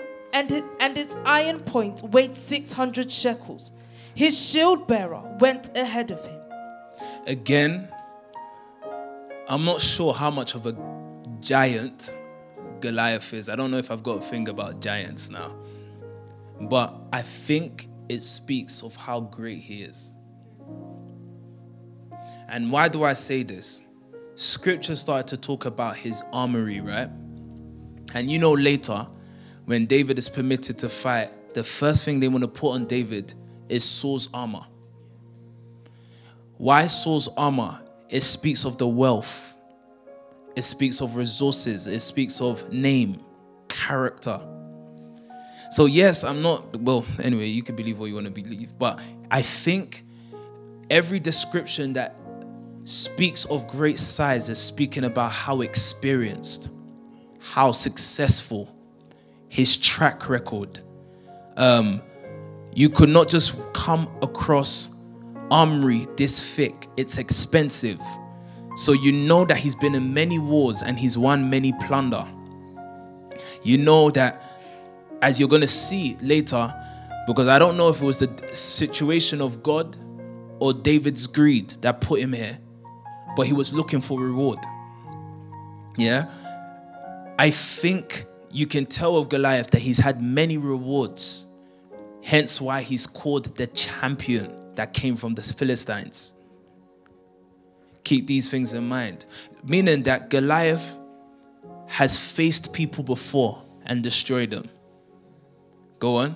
Goliath stood and shouted to the ranks of Israel, "Why do you come out and line up for battle?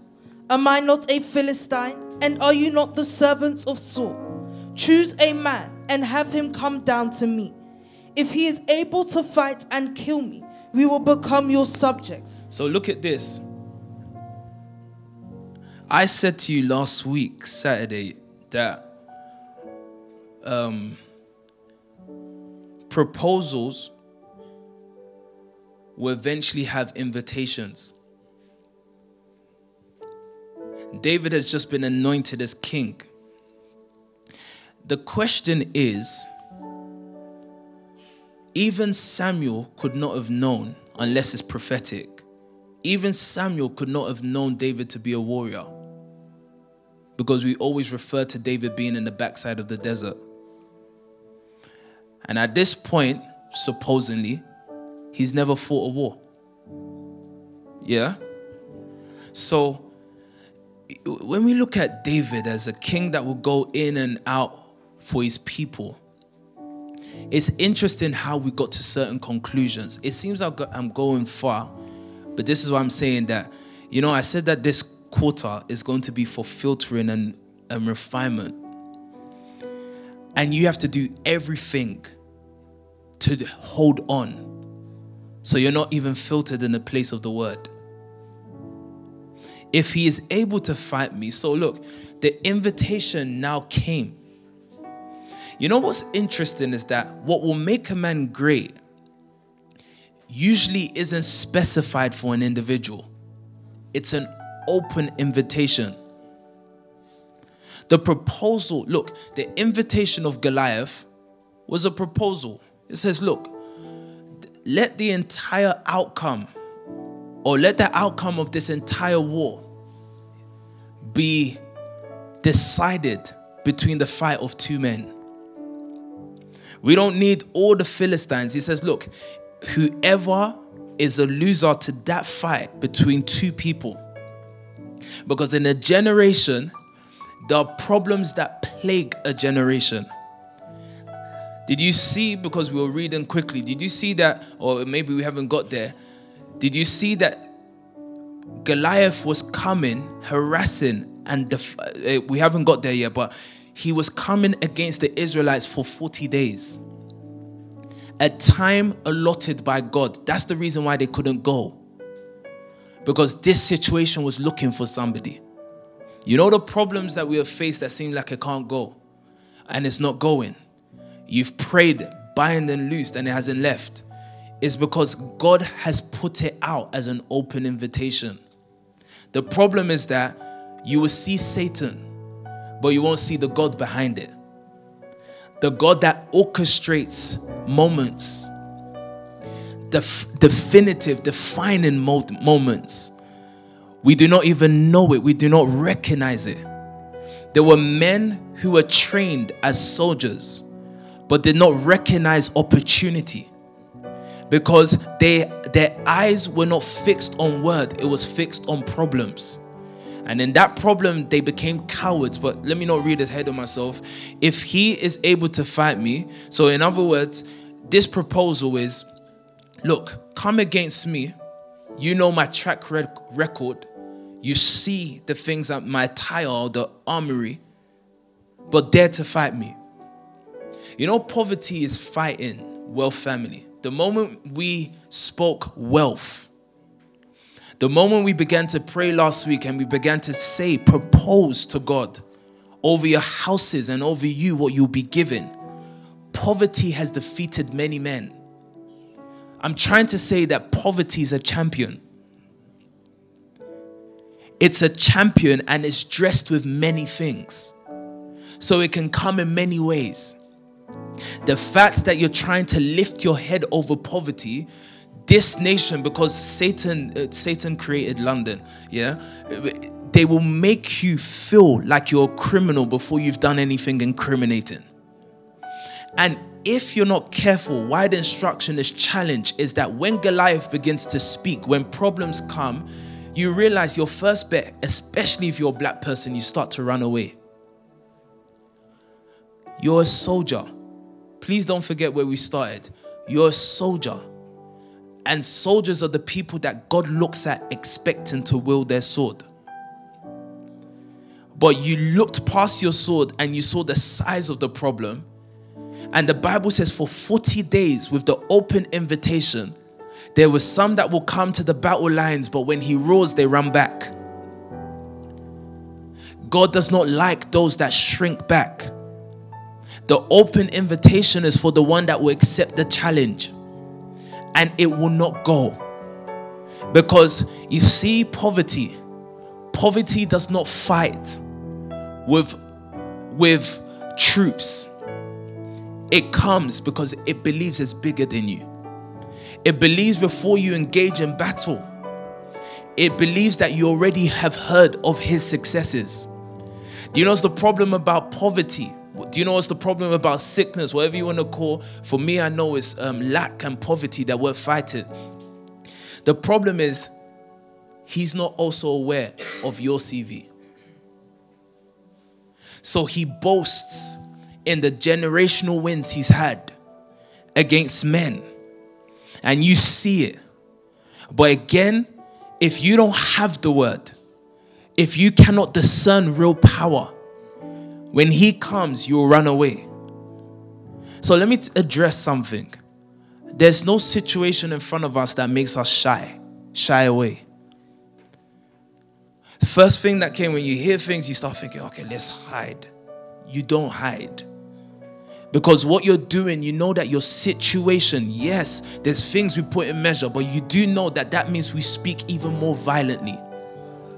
Said to the house of influence, you do know now that this means that you give more violently. This is not, you give to a place that your giving is visible. You don't allow. I said to some people that, look, even if a camp is slayed in half, cut in half, the roar of the half must be even more than when we were full. We don't expect the reduction or whatever to make us weaker, because the pattern of God is that he always filters until it's strong enough for him. If he is able to fight and kill me, we will become your subjects. But if I overcome him and kill him, you will become our subjects and serve us. Look at this. We know the story, so I will be going in and out because I know you know the story. Now, we know that David accepted this open invitation, right?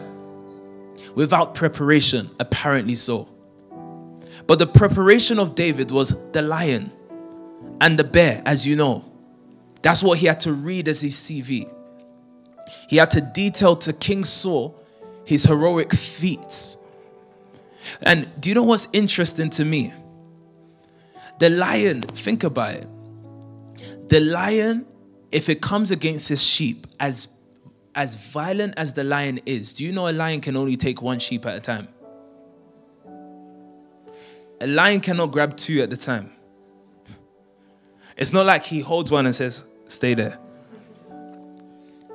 The bear can, as big and ferocious as a bear is, it can only take one at a time. But that was preparation. Preparation was that, and it's from this scripture I realized that we don't speak of him, but Jesse was a very powerful man, because it cannot be a coincidence that all his sons turned out to be military men. But how do I know he's powerful? Not because of that. I know he's powerful because you have to ask yourself, David, why would you not return to your dad and tell him that a lion came for one of the sheep? David, something, whether it's God or whatever, something made David know that there's no way that he can return to his father with the story of a missing sheep. So even if the sheep is in the mouth of the lion, David knew he could still resuscitate the sheep. You know, there are situations where sheep is in the mouth of the lion, but it has not been digested yet. David's go into the lion's mouth and snatches. Because where I was ending up, and I don't know why I'm doing this now, where I was ending up to close this service was going to be, if you are faithful with little, you'll be faithful with much. The battles against the lion and the bear, which is one issue at a time, can never compare to Goliath, which was going to threaten the very existence of Israel. Because if they lost that fight, this was not going to be one sheep. This was going to be the whole of Israel in servitude to the Philistines. They would have lost their nation. They would have lost what they represented. They would have lost their religion. They would have lost the constitutional law that separated them as a nation. So God allowed that open invitation to show the nation who would be king. If he is able to fight and kill me, we will become your subjects. But if I overcome him and kill him, you will become our subjects and serve us. So you're going to have to read quick. Go on. Then the Philistines said, this day I defy the armies of Israel. Can we get a definition of defy also? Give me a man and let us fight each other. Yeah. On hearing the Philistines' words, Saul and all the Israelites were dismayed and terrified. On hearing the words, on hearing the threats. You know, everything you're seeing is only a threat. It's not anything. In hearing the threats, what happened to Saul and the Israelites, though they were soldiers, they were not the men that God designed for Israel. Saul and the Israelites were dismayed and terrified. You remember the other day looking at some people and like El said, it looked like a wake. I said, no way. This can't happen to us. After all of this, it's not now that people, you know, you can look at someone, you're just thinking, this person's reconsiderate. You can just, it's just like they're reconsiderate. You're just looking at, it's just reconsiderate. I don't want to do this no more. But look what was able to make them terrified. Threats. Said to some people, if you've really given your life, you will not care what happens to it. Do you understand that? You have to consider yourself as a dead person to go and fight a lion. Do you know what a lion is? A man that you're fighting, you can try and say sorry, and he may consider it. A lion, if you scream, feels threatened, so he kills you worse. You can't speak to animals, do you understand? And on top of that, they were wild. To tell you their expression. On hearing the Philistines' words, Saul and all the Israelites were dismayed and terrified. Go on. Now, how long have we been speaking for now? Only 2 hours. I've tried though. Go on. Now David was the son of Keep me updated. Yeah, we're gonna go for it. Go on. Now David was the son of an Ephrathite named Jesse, Yeah. who was from Bethlehem in Judah. Jesse had 8 sons, and in Saul's time he was very old. Yeah. Jesse's 3 oldest sons had followed Saul to the war. The firstborn was Eliab, the second Abinadab, and the third Shammah. David was the youngest. The 3 oldest followed Saul, but David went back and forth from Saul to tend his father's sheep at Bethlehem. Now pause here. Have you ever seen this scripture? That's fine. Have you ever seen the scripture? It's because it's Tumashe. You can't get angry at Tumashe. But this SoundCloud is a witness that you will know that you interrupted me. I'm joking. But David went back and forth. I read to you, Pastor Ivy read to you chapter 16. And there were questions we had there, like, how did you know he was a warrior? Let me tell you something about scripture. Scripture has never stapled and said that what you read is in its chronological order. The Bible told us here that David went back and forth from Saul. You know, at this point in the reading, David had not yet come to the campsite.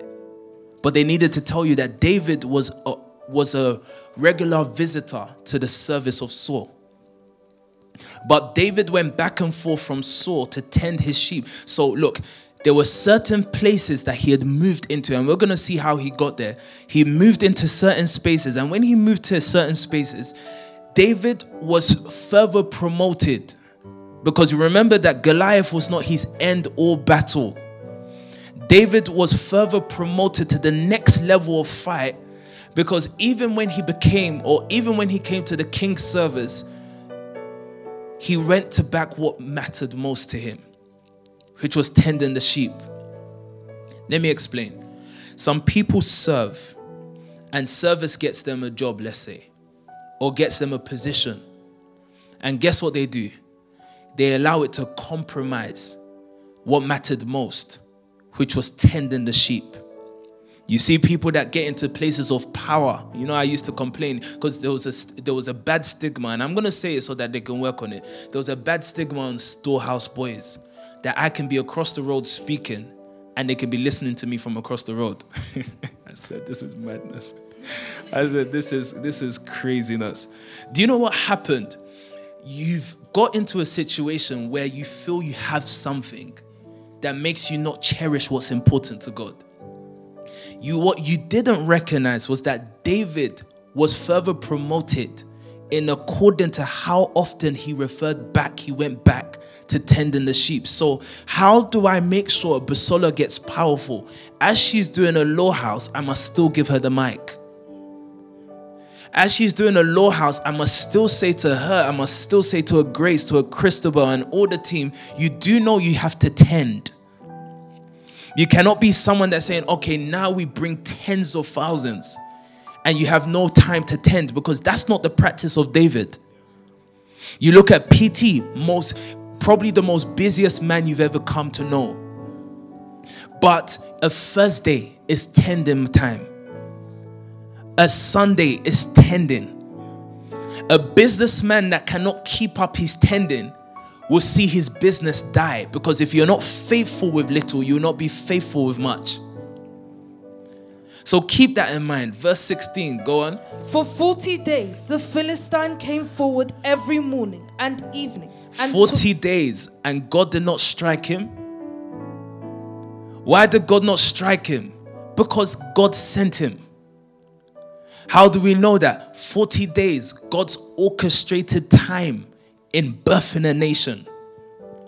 For 40 years, they were in the wilderness before God birthed them as a nation.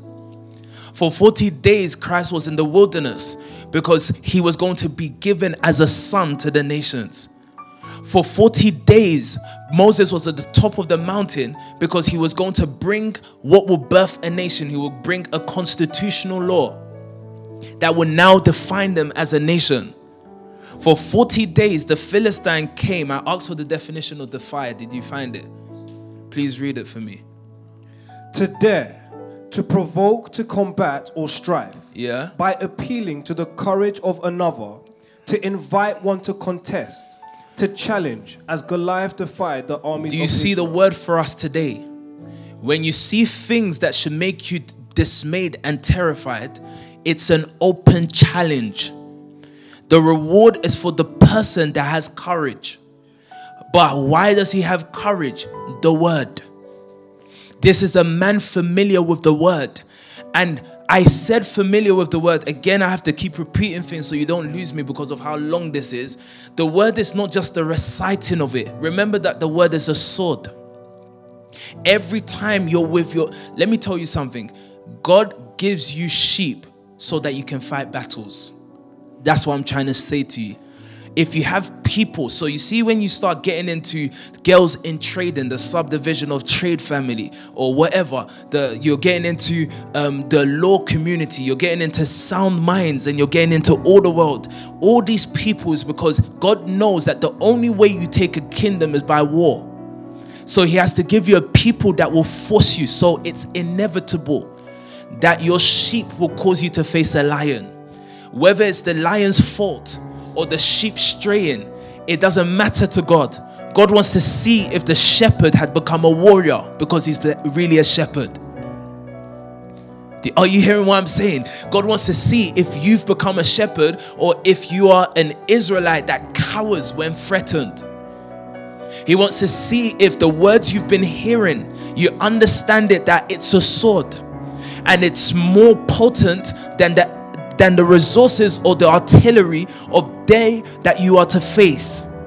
Do you understand what you're receiving? Every Sunday when PT is speaking, do you understand what you're receiving? Every time a PT is speaking on a Thursday, or I'm speaking on a Tuesday, or any of the leaders, do you realize it's a sword? Because if you don't realize it, when an open invitation to challenge comes, you will not be able to discern that's your moment to take the throne. You will not understand. You will think that this is your great fall when this was actually your great rising. You want to read something? Go on. Another definition. Go on. To challenge to do something considered impossible. Oh, I love that. Thank you, sir. He came out. God inspired Goliath to come out to challenge, to bring out. God used Goliath to bring out the man that does the impossible. What will be considered a miracle, a boy not trained in the army ranks, to kill a man that has been a warrior from his youth, as Saul will tell David, to do the impossible. What was impossible to Saul was actually natural to David, because David had become God. How do you know you're a God? Are you not gods who the word has come to? The word had come to David every time he was tending, because God's concerned about your sheep. If a nana accepts mobilization as her tending, she must know that situations will come up that will threaten her. but she must be able to rise in courage because of the words she's heard, and she uses the sword to bring her victory. So God was not concerned that David was looking for reward, because David was able to discern this was his moment. For 40 days, the Philistine came forward every morning and evening and took his stand. Go on. Now Jesse said to his son David, take this ephah of roasted grain and these 10 loaves of bread for your brothers, and hurry to their camp. Take along these 10 cheeses to the commander of their unit. See how your brothers are, and bring back some assurance from them. Did you realize that David did not find himself there by accident? Meaning you can't force yourself. It will come to you. How does it come to you? David was sent. David was sent. Look, if David had gone a day before, he would not have had victory there. He was sent there, and he happened to be sent the day that he stumbled to hear the open challenge. When you hear defying Israel, we've read the translation, there was a challenge. There was an opportunity to show what you believe you have. But did you realize also what he was sent to do? Bring back a report.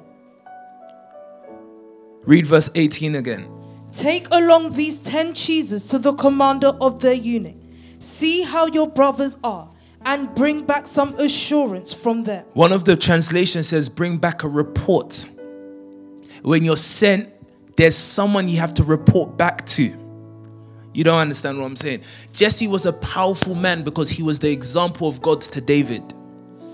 Every time he was tending, if Diana's in charge of the admin, she has to understand the reason why she must be excellent is because there's someone you have to report. You have to model, coordinate your service in a way that you understand you're not your own leader there. If a pastor Alicia is someone you have to report to, you build your life around that, because that's the little that God is trying to test your faithfulness. If you're in the choir, there are situations that are hard. I believe that Jesse was an austere man. I think he was a difficult person. I think he was hard. That's why David knew he could dare not return home with the excuse of even one missing. Because as for his dad was a wealthy man and he expects you to look after it. If you're in the Livingstone Nation, it's expected.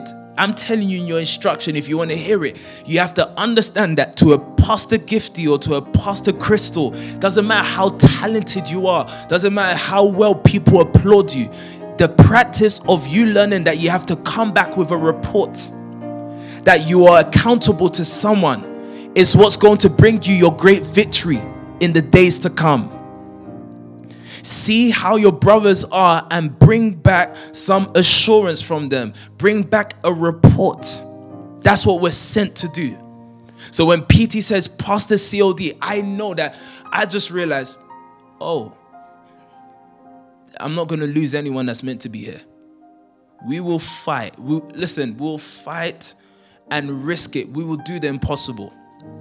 I'm telling you, if there's things that you follow, that you say we stopped the plane, we've done this, we'll keep doing the impossible. We'll fight systems that are well decorated, that have all the right words. We will fight them. And if we're David, we will cover the sheep that's in the mouth of the lion. Because sometimes we tap out and we think, it's already digested. David did not save them when it was in the mouth. When it's in the mouth, there's no denying that there was some injury. But I would prefer injury than loss. See how your brothers are and bring back some assurance from them. Yeah. They are with Saul and all the men of Israel in the valley of Elah, fighting against the Philistine. Early in the morning, David left the flock in the care of a shepherd, loaded up and set out as Jesse had directed. He reached the camp as the army was going out to its battle positions, shouting the war cry. These men were shouting, but no one was daring to go and fight. The victory is not in your shout. The victory is in your daring to engage. So if all we do is talk, but after this word we don't engage, we're like the Israelites who shouted every morning, but still ran away when the champion came. You see, like I heard a funny story that some of your brothers were going somewhere to go and get their clothes. Some of your brothers, in quote. They may be girls, they may be men. It doesn't matter. And then clueless. You know when people do things clueless, sometimes you think they're so absent-minded or dopey. But clueless, someone called Posh, that drives a van, a black van. You know what he does? He plays a track here that starts off with sirens. So the people are there. What are you running from? You see, you've been shouting, but any little sign of Goliath talking, you're running.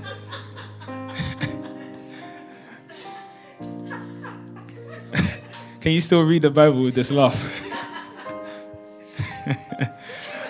Verse 21. Right. Israel and the Philistines were drawing up their lines facing each other. Yeah. David left Feel free, don't lay it out.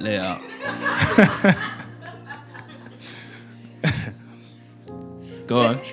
David left his things with the keeper of supplies, ran to the battle lines, and asked his brothers how they are. This guy was almost ignorant to the cowardice of his brothers. Ignorant. Just like, how are you? Do you know why I'm saying he was ignorant at that point? He was a sent man. His eyes is not exposed to things outside of what he's sent to. So he ran to this man did not meet them at the trenches. He met them at the battle lines. Like, if you see battle lines lined up, what do you think they're about to do? Battle, fight.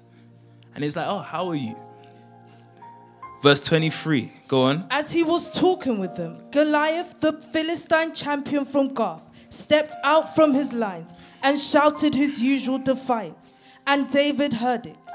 Whenever the Israelites saw the man, they all fled from him in great fear. So as far as they didn't see him, this is why I'm using this situation. As far as they didn't see him, they will shout, they will talk, they're happy. Any sign of him, they fled. And not just fled, they fled in great fear. Have you seen people's faces when they're fearful? You realize that there's things in this life that can humble people.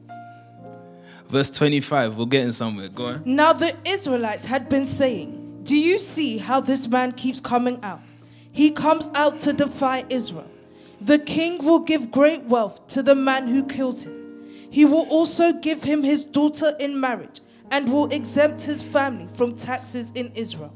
Mm-hmm. David asked the men standing near him. Tax exemption would be a good thing in this nation, isn't it?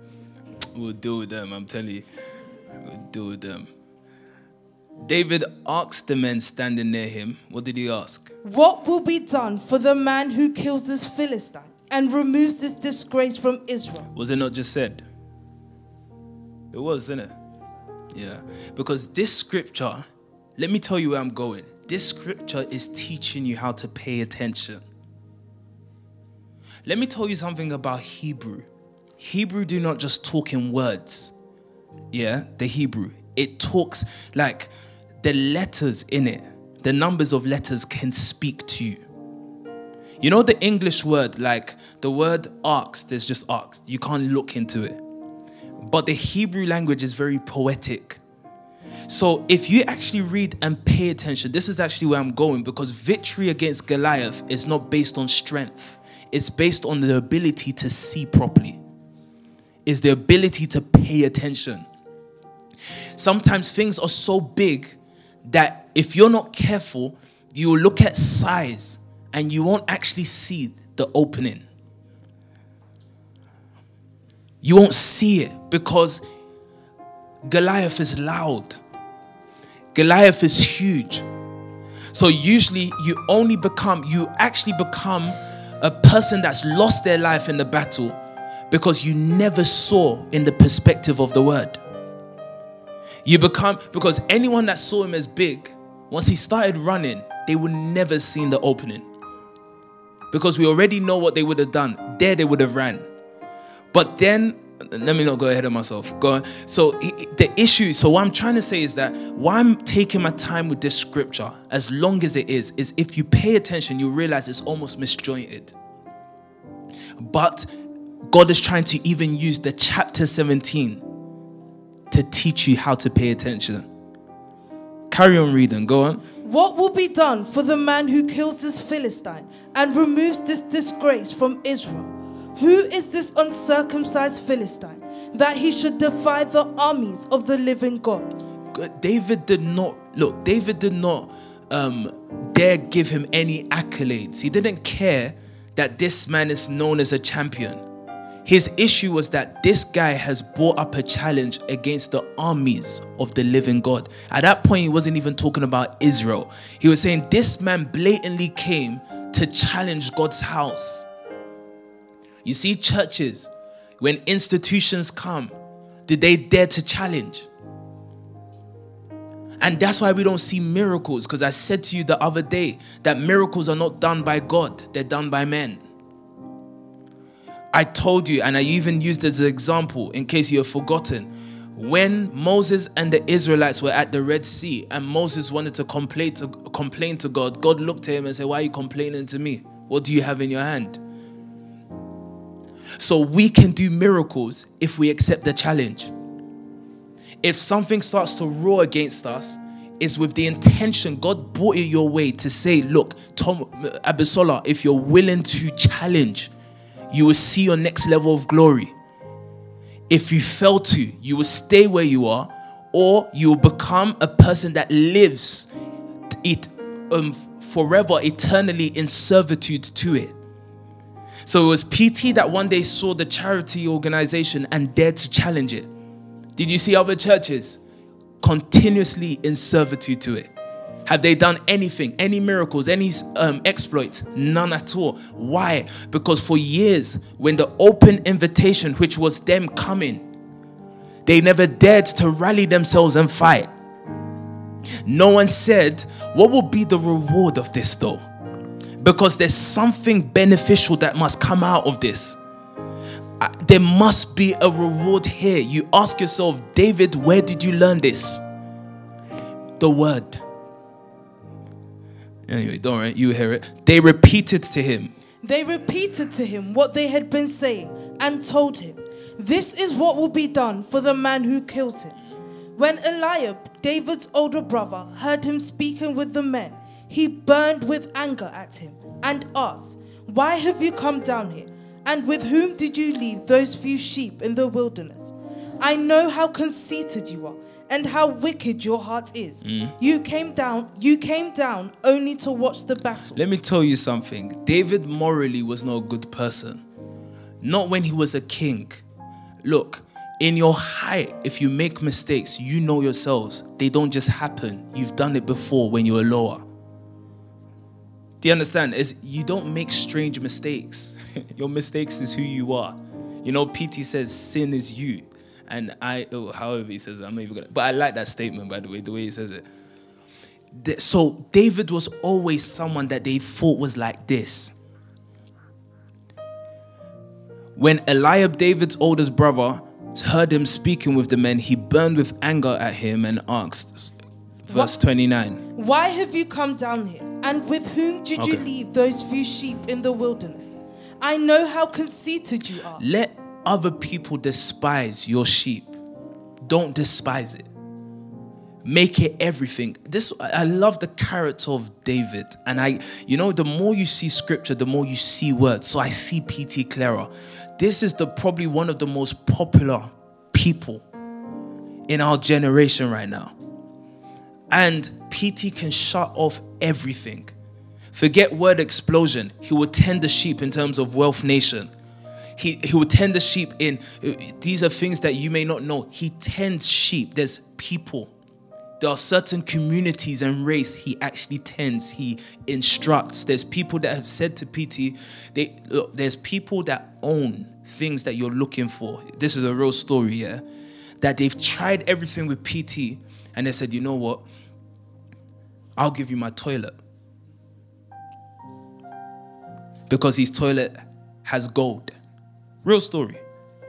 I mean, like, these are people trying to find everything. They're trying to throw everything at PT. Anyway, let me leave that story. What I'm trying to say here is that the character you're seeing in PT is what's going to make you great. If you can imitate that. How we can have great successes and we're only still looking forward for the moment to tend the sheep. He said he went back and forth. It's like someone that knew, look, this is duty, but this is me. Me is speaking the word for hours, knowing that that's what's going to make God qualify, because even your battles, it's God that arranges it for you. And how does he arrange it? If you understand instruction and obedience and tending of sheep, you will be led to it. It will be made for you. Carry on reading. Go on. I know how conceited you are and how wicked your heart is. You came down only to watch the battle. Now what have I done? Said David. Can't I even speak? Yeah. He then turned away to someone else and brought up the same matter. And the men answered him as before. What David said again, you're asking David, they've told you. Why are you still going to people about the same matter? Now, what David said was overheard and reported to Saul, and Saul sent for him. So let me tell you, again, have you realized what's happened here? I need 31, so keep it on the screen. Have you realized what's happened here? David's speech, as much as he kept coming to them, what's the reward? In asking what's the reward and telling them to tell me what's the reward, I don't think David didn't hear it. He was trying to make them hear it. You know, when I say, keep repeating, it's not that I didn't hear you read it. It's because I want you to hear it. Do you understand that? So he's saying, what's the reward? What's the reward? To tell them that there's even a reason for you to go and fight. They've told you the details. You will have great wealth from the king. You'll marry his daughter, meaning that this will put you in spaces of royalty. You have an alliance, an allegiance with the lawmaker, the kingmaker. And your family, there's a reward you'll bring back to your camp. Tax exemption. He was saying, is this not enough to mobilize you to go and fight? Why is that important? Again, how do I know this? He wasn't asking the same person. He was asking many people, wondering why there was no one that was going to respond to this reward, because something will come out of it.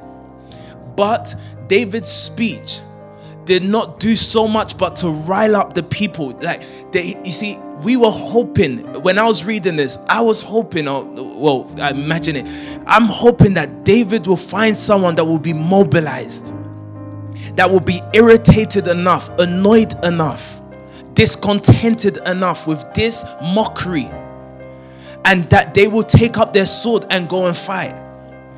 But rightly so, none of them did. Because even though David tried to mobilize, this is a warning actually what I'm saying to you. Even though David tried to mobilize, God's intention was to show who he sent. I hope you hear me. This is the reason why we spend these times. David was trying to mobilize them in his mind, but God will not even allow them. Again, they were not frustrated enough. They were not irritated enough. They had not enrolled to giving their life up for theirs. For their life, giving their life up for their people and their nation. He was hoping that he will annoy them enough, he will frustrate them enough, he will mobilize them enough to take up a sword, but they couldn't. But God will not allow it, because God was trying to show who he sent. Because we saw a scripture that God anointed the new king. So guess what all of that was for? To build another report.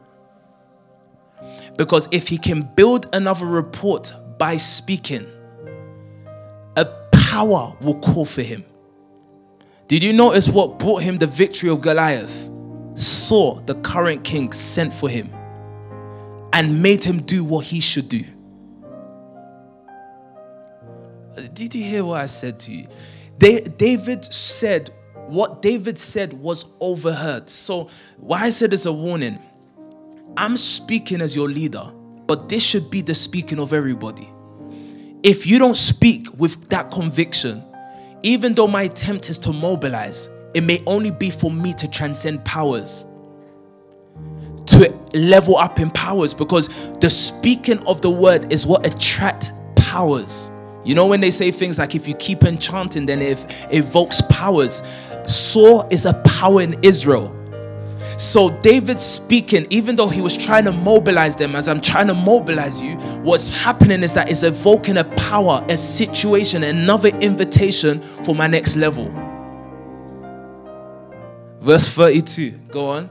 David said to Saul, "Let no one lose heart on account of this Philistine." Imagine now David started to encourage the king. He said, let no one lose heart on account of this Philistine.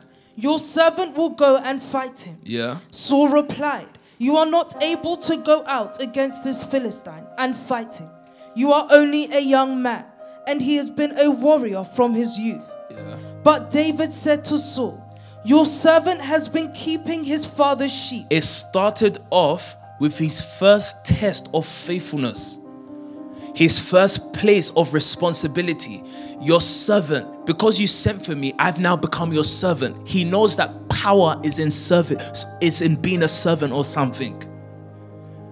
Real power is translated, is passed, is transferred in the place of submission. Your servant has been keeping his father's sheep. I'm a man that knows if you ask about me, I don't lose what belongs to my father. He says, when a lion or a bear came, go on, and carried off a sheep from the flock, what happened? I went after it, struck it. Look at what he did. He went after it, struck it, and what? Rescued the sheep from its mouth. He rescued the sheep from its mouth. This is what's meant to happen. So when something's come, there's a blow we have to throw back. They've hit us, but we must hit back. And would there be consequences? The lion was not after the shepherd, because if it was, it would have come for the shepherd. It came for the sheep, but the shepherd must see that as coming for him. So what happened is that the shepherd, if it came for the sheep, he hit the lion. But you see, at that moment, he has to accept the truth that the moment he engaged with the lion will turn on him. He knows that the moment that he engaged, he will have to face certain consequences. But the only way through it is to go through it. If he dare fled, the lion would have caught him in a vulnerable position. I went after it. I chased after it. It thought it was getting away. How did it went after it? The lion would have ran away, but he ran. Does this sound normal to you? He ran the speed of a lion. He went after it and struck it and rescued the sheep from its mouth. Go on. When it turned on me. You see it here. When it turned on me. So look, he first struck it. Going ahead of myself. How did he kill? If you read the scripture, there are two accounts of David killing Goliath. It says when he threw the sling, the rock from the sling, it says that he was killed.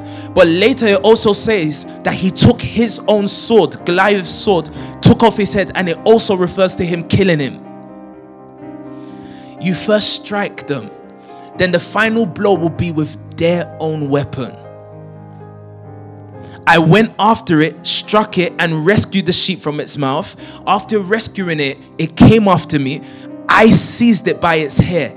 I seized it by its glory. What makes it powerful, I took it and struck it and killed it. Go on. Your servant has killed both the lion and the bear. This uncircumcised Philistine will be like one of them. Because he spoke the word. He told them what has happened, and he said this will be the same case. Why? Because he has defied the armies of the living God. It's not a matter of Israel. He knew he fought for God. This was, you understand the relationship of an army to its king. The king sends them for his own agenda. He knew he was not an ordinary man. It's in the point of realization, well, family, that you have power. You understand that you're not a normal church. You're not a normal girl. You are actually enrolled to God's army. And that's the reason why you'll be named and announced the victor. Yes, they will come after you. But irrespective, and if it came after David, I don't think David left there without scratches. I don't think David left there without close cause of death. Because the lion's way of hunting is grabbing you by its neck. Grabbing you by your neck. So I don't think they weren't close calls, but he saw it through to the point that he was able to win. And he says, I will now win in this case because the Wealth family is not a normal church in London. It's God's army that they put a challenge against. Goliath made a mistake coming against Wealth family. Goliath made a mistake coming against the nation.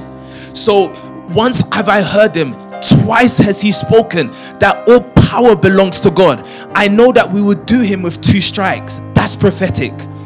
We will strike him to recover the sheep, and when he comes again, we'll give him the final blow. This is the case for Goliath too. Verse 37, go on. The Lord who rescued me from the paw of the lion and the paw of the bear will rescue me from the hand of this Philistine. So engagement evoked God's power, not shouting. Engagement is what brings the miracles of God. You know, when something says no to you around your giving, you fight. Because you know that this has been requested by the king. And a fish has to give it up.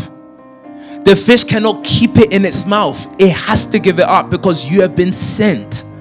Are you hearing what I'm saying to you? You have been sent to bring back a report according to the report you've been hearing in your heart, according to your convictions, according to what God is saying. And we know that as we engage, we have this scripture that the Lord will rescue us.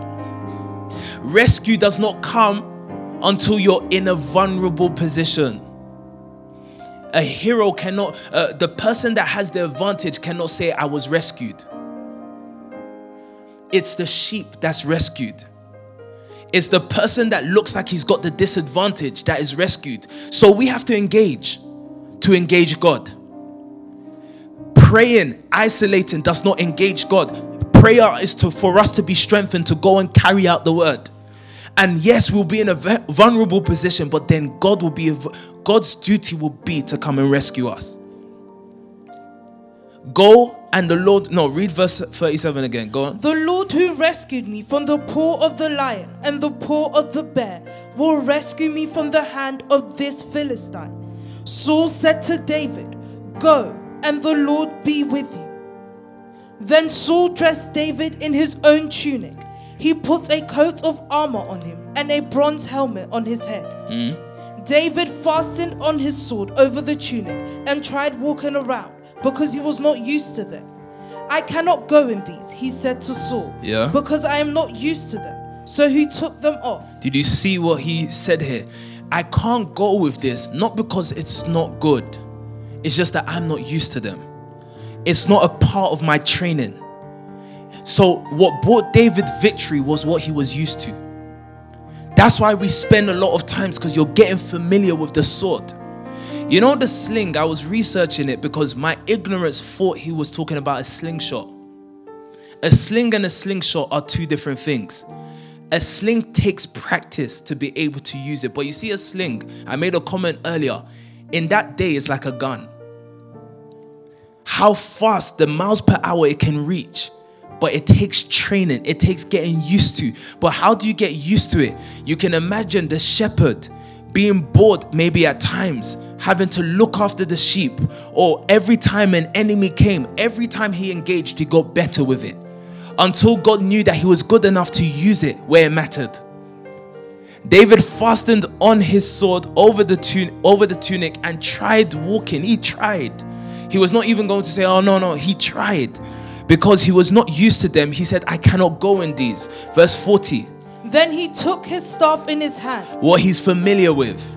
Yeah. Chose 5 smooth stones from the street. Goliath had 4 brothers. Go on. Put them in the... David's victory here will even be prophetic. I will take out your whole generation.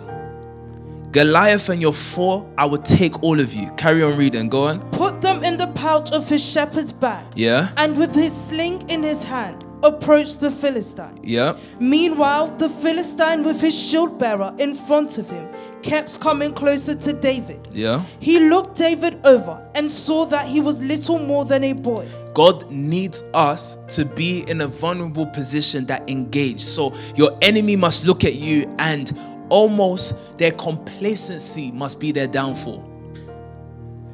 Their complacency, their pride must be their downfall. They must look at Well family and think, what can they do? They're not exposed. They don't know what we know.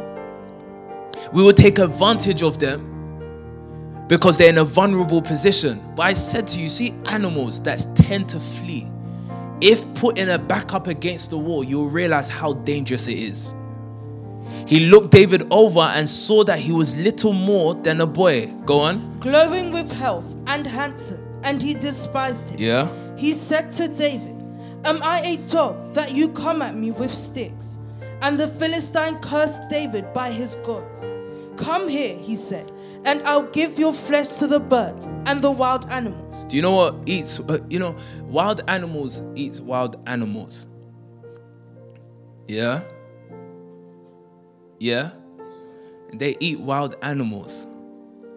So David, look at verse 43 again, and then we read 44 again. Go on. And he said to him, Am I a dog that you come at me with sticks? Yeah. And the Philistine cursed David by his gods. Yeah.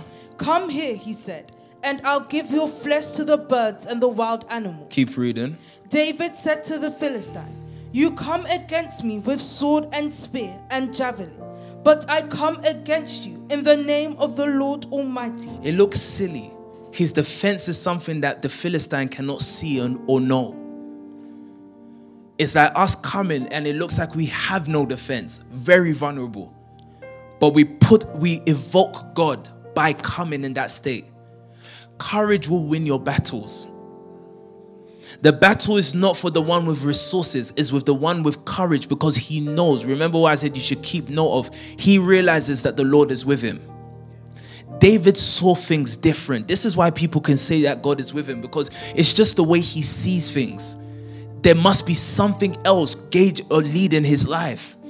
David said to the Philistine, You come against me with sword and spear and javelin, but I come against you in the name of the Lord Almighty, the God of the armies of Israel, whom you have defied, who you have challenged. Yeah. This day the Lord will deliver you into my I want hands. you guys to get ready. Go on. And I'll strike you down and cut off your head. This very day I will give the carcasses of the Philistine army to the birds and the wild animals, and the whole world will know that there is a God in Israel. Do you know what's beautiful about David? David said he will strike. He told him that it will be a two-blow matter. Are you guys still with me? He told him that it will take only 2 hits. He says, first I will strike you down, and then he had the audacity to say, I will cut off your head without a sword. He said that, look, I will get so close to you that the weapon you came to me with, I will use to cut your head. Remember that David left all the artillery back with Saul and came with only a sling. You cannot cut the head of Goliath with a sling. You can only strike him down. But when you get into close proximity, you take his sword. And look at what he said he will do. You said you will feed me, but I will feed you. Go on. This very day. This very day I will give the carcasses of the Philistine army to the birds and the wild animals. Yeah. And the whole world will know that there is a God in Israel. All those gathered here will know that it is not by sword or spear that the Lord saves. Now, sword or spear is something that world will understand. In this day, we're saying it's not by what you think that a victory is given, but it's by the Lord who saves. For the battle is the Lord's, yeah? And he will give all of you into our hand. Go on. As the Philistine move closer to attack him, David ran quickly toward the battle line to meet him. Yeah. Reaching into his You know, when bag- you see that he ran quickly, I need you to take all these points. He hesitated not. He made up his mind and he went full throttle into it. Reaching into his bag and taking out a stone. Yeah. he slung it and struck the Philistine on the forehead. We saw his defense. We saw his armory. How did he get it there? David's gift through the word was his ability to pay attention. He knew where he was aiming for. He knew the balance he needed as he's running. He knew every factor. He was able. How did he pay attention? How was he? I told you the sling is not just anything you can throw. You had to be trained in it. So actually, the word was training him to pay attention. That's why the Bible can say things like, be sure to know. Who was saying that? David's son. He had learned that if you're going to be wealthy, it's going to be in your ability. If you're going to be successful, it's going to be in your ability to see what others cannot see. The stone sank into his forehead and he fell face down on the ground. Yeah. So David triumphed over the Philistine with a sling and a stone. Without a sword in his hand, he struck down the Philistine and killed him. Do you see what verse 50 here says? So David triumphed over the Philistine with a sling and a stone, not yet a sword. It says without a sword in his hand, he struck down the Philistine and what? And killed him. And killed him. So he died as a result of the stone. Yeah? Verse 51. David ran and stood over him. He took hold of the Philistine's sword and drew it from the sheath. Let me tell you something about why it's destined for big companies that come against God's house to fall. They will be complacent. It's natural of them. David said, Goliath, you come to me with sword and spear. If he came with the sword will not be in a sheath. He looked at David and thought, I don't even need a sword for it. Okay, you guys are tired, so don't worry, I'll wrap up. He knew that he didn't even, Goliath was so overconfident because this is smaller than any of his fights. But he didn't know that he had provoked God through David. So he didn't need, because if a man isn't going into battle, when you're running to your enemy, you've already brought out your sword.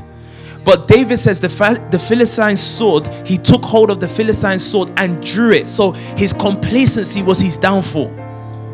His overestimation and overconfidence was his downfall. That's the fate of everything that comes against this family. They will trip by their own means. And it says after he killed him, what happened? He cut off his head with the sword. Yeah? When the Philistines saw that their hero was dead, they turned and ran. You see, when we put this thing down, there'll be many things talking that will flee.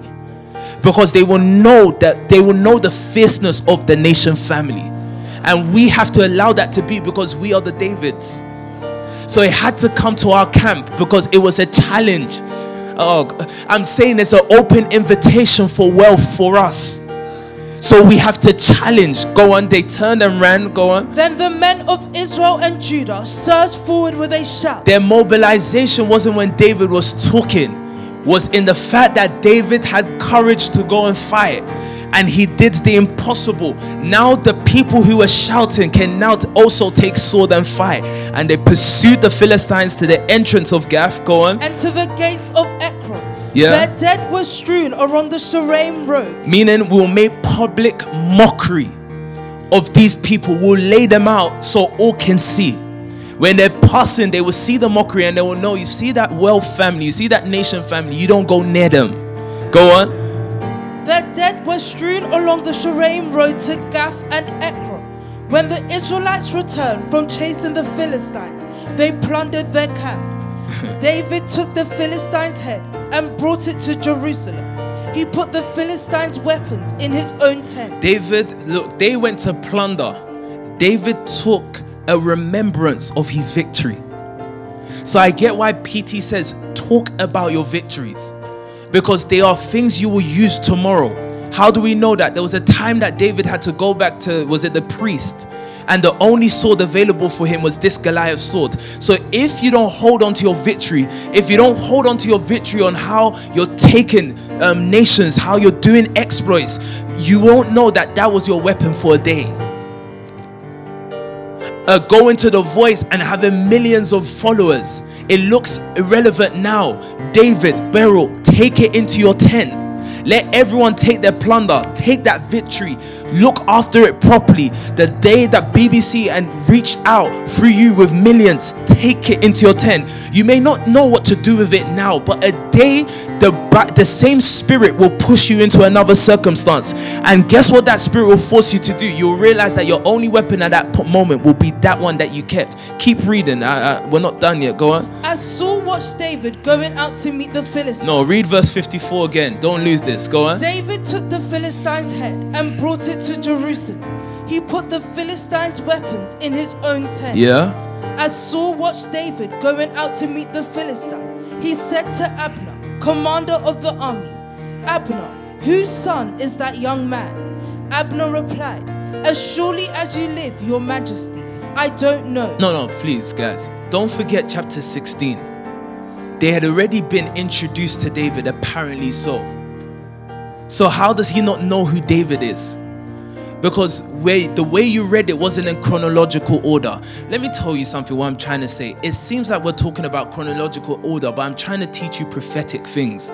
Let me explain with that. God doesn't work with man's timing. He speaks the way he wants to. Situations of God can be back to front. It's him speaking. I hope you hear what I'm saying. You may think it should go in a certain way. God says it doesn't go like that when I'm speaking. So do you know what this is? Verse 54 post-dates. The situations of 55. No, 54 post-dates 55. Meaning that 55 came after. 54 came after 55. They had inquired of him before, because the Bible says that, look, the battle's already done. David had taken the head and the weapon into his own tent. Then 55 says, Saul said, as Saul watched David going out to meet the Philistine. That happened already. As Saul watched David going out to meet the Philistine, go on. He said to Abner, commander of the army, Abner, whose son is that young man? Abner replied, as surely as you live, your majesty, I don't know. The king said, find out whose son this young man is. As soon as David returned from killing the Philistine, Abner took him and brought him before Saul, with David still holding the Philistine's head. Whose son are you, young man? Saul asked him. David said, I am the son of your servant Jesse of Bethlehem. Ultimately, the person that will bring victory will be the son. I want us to begin to worship.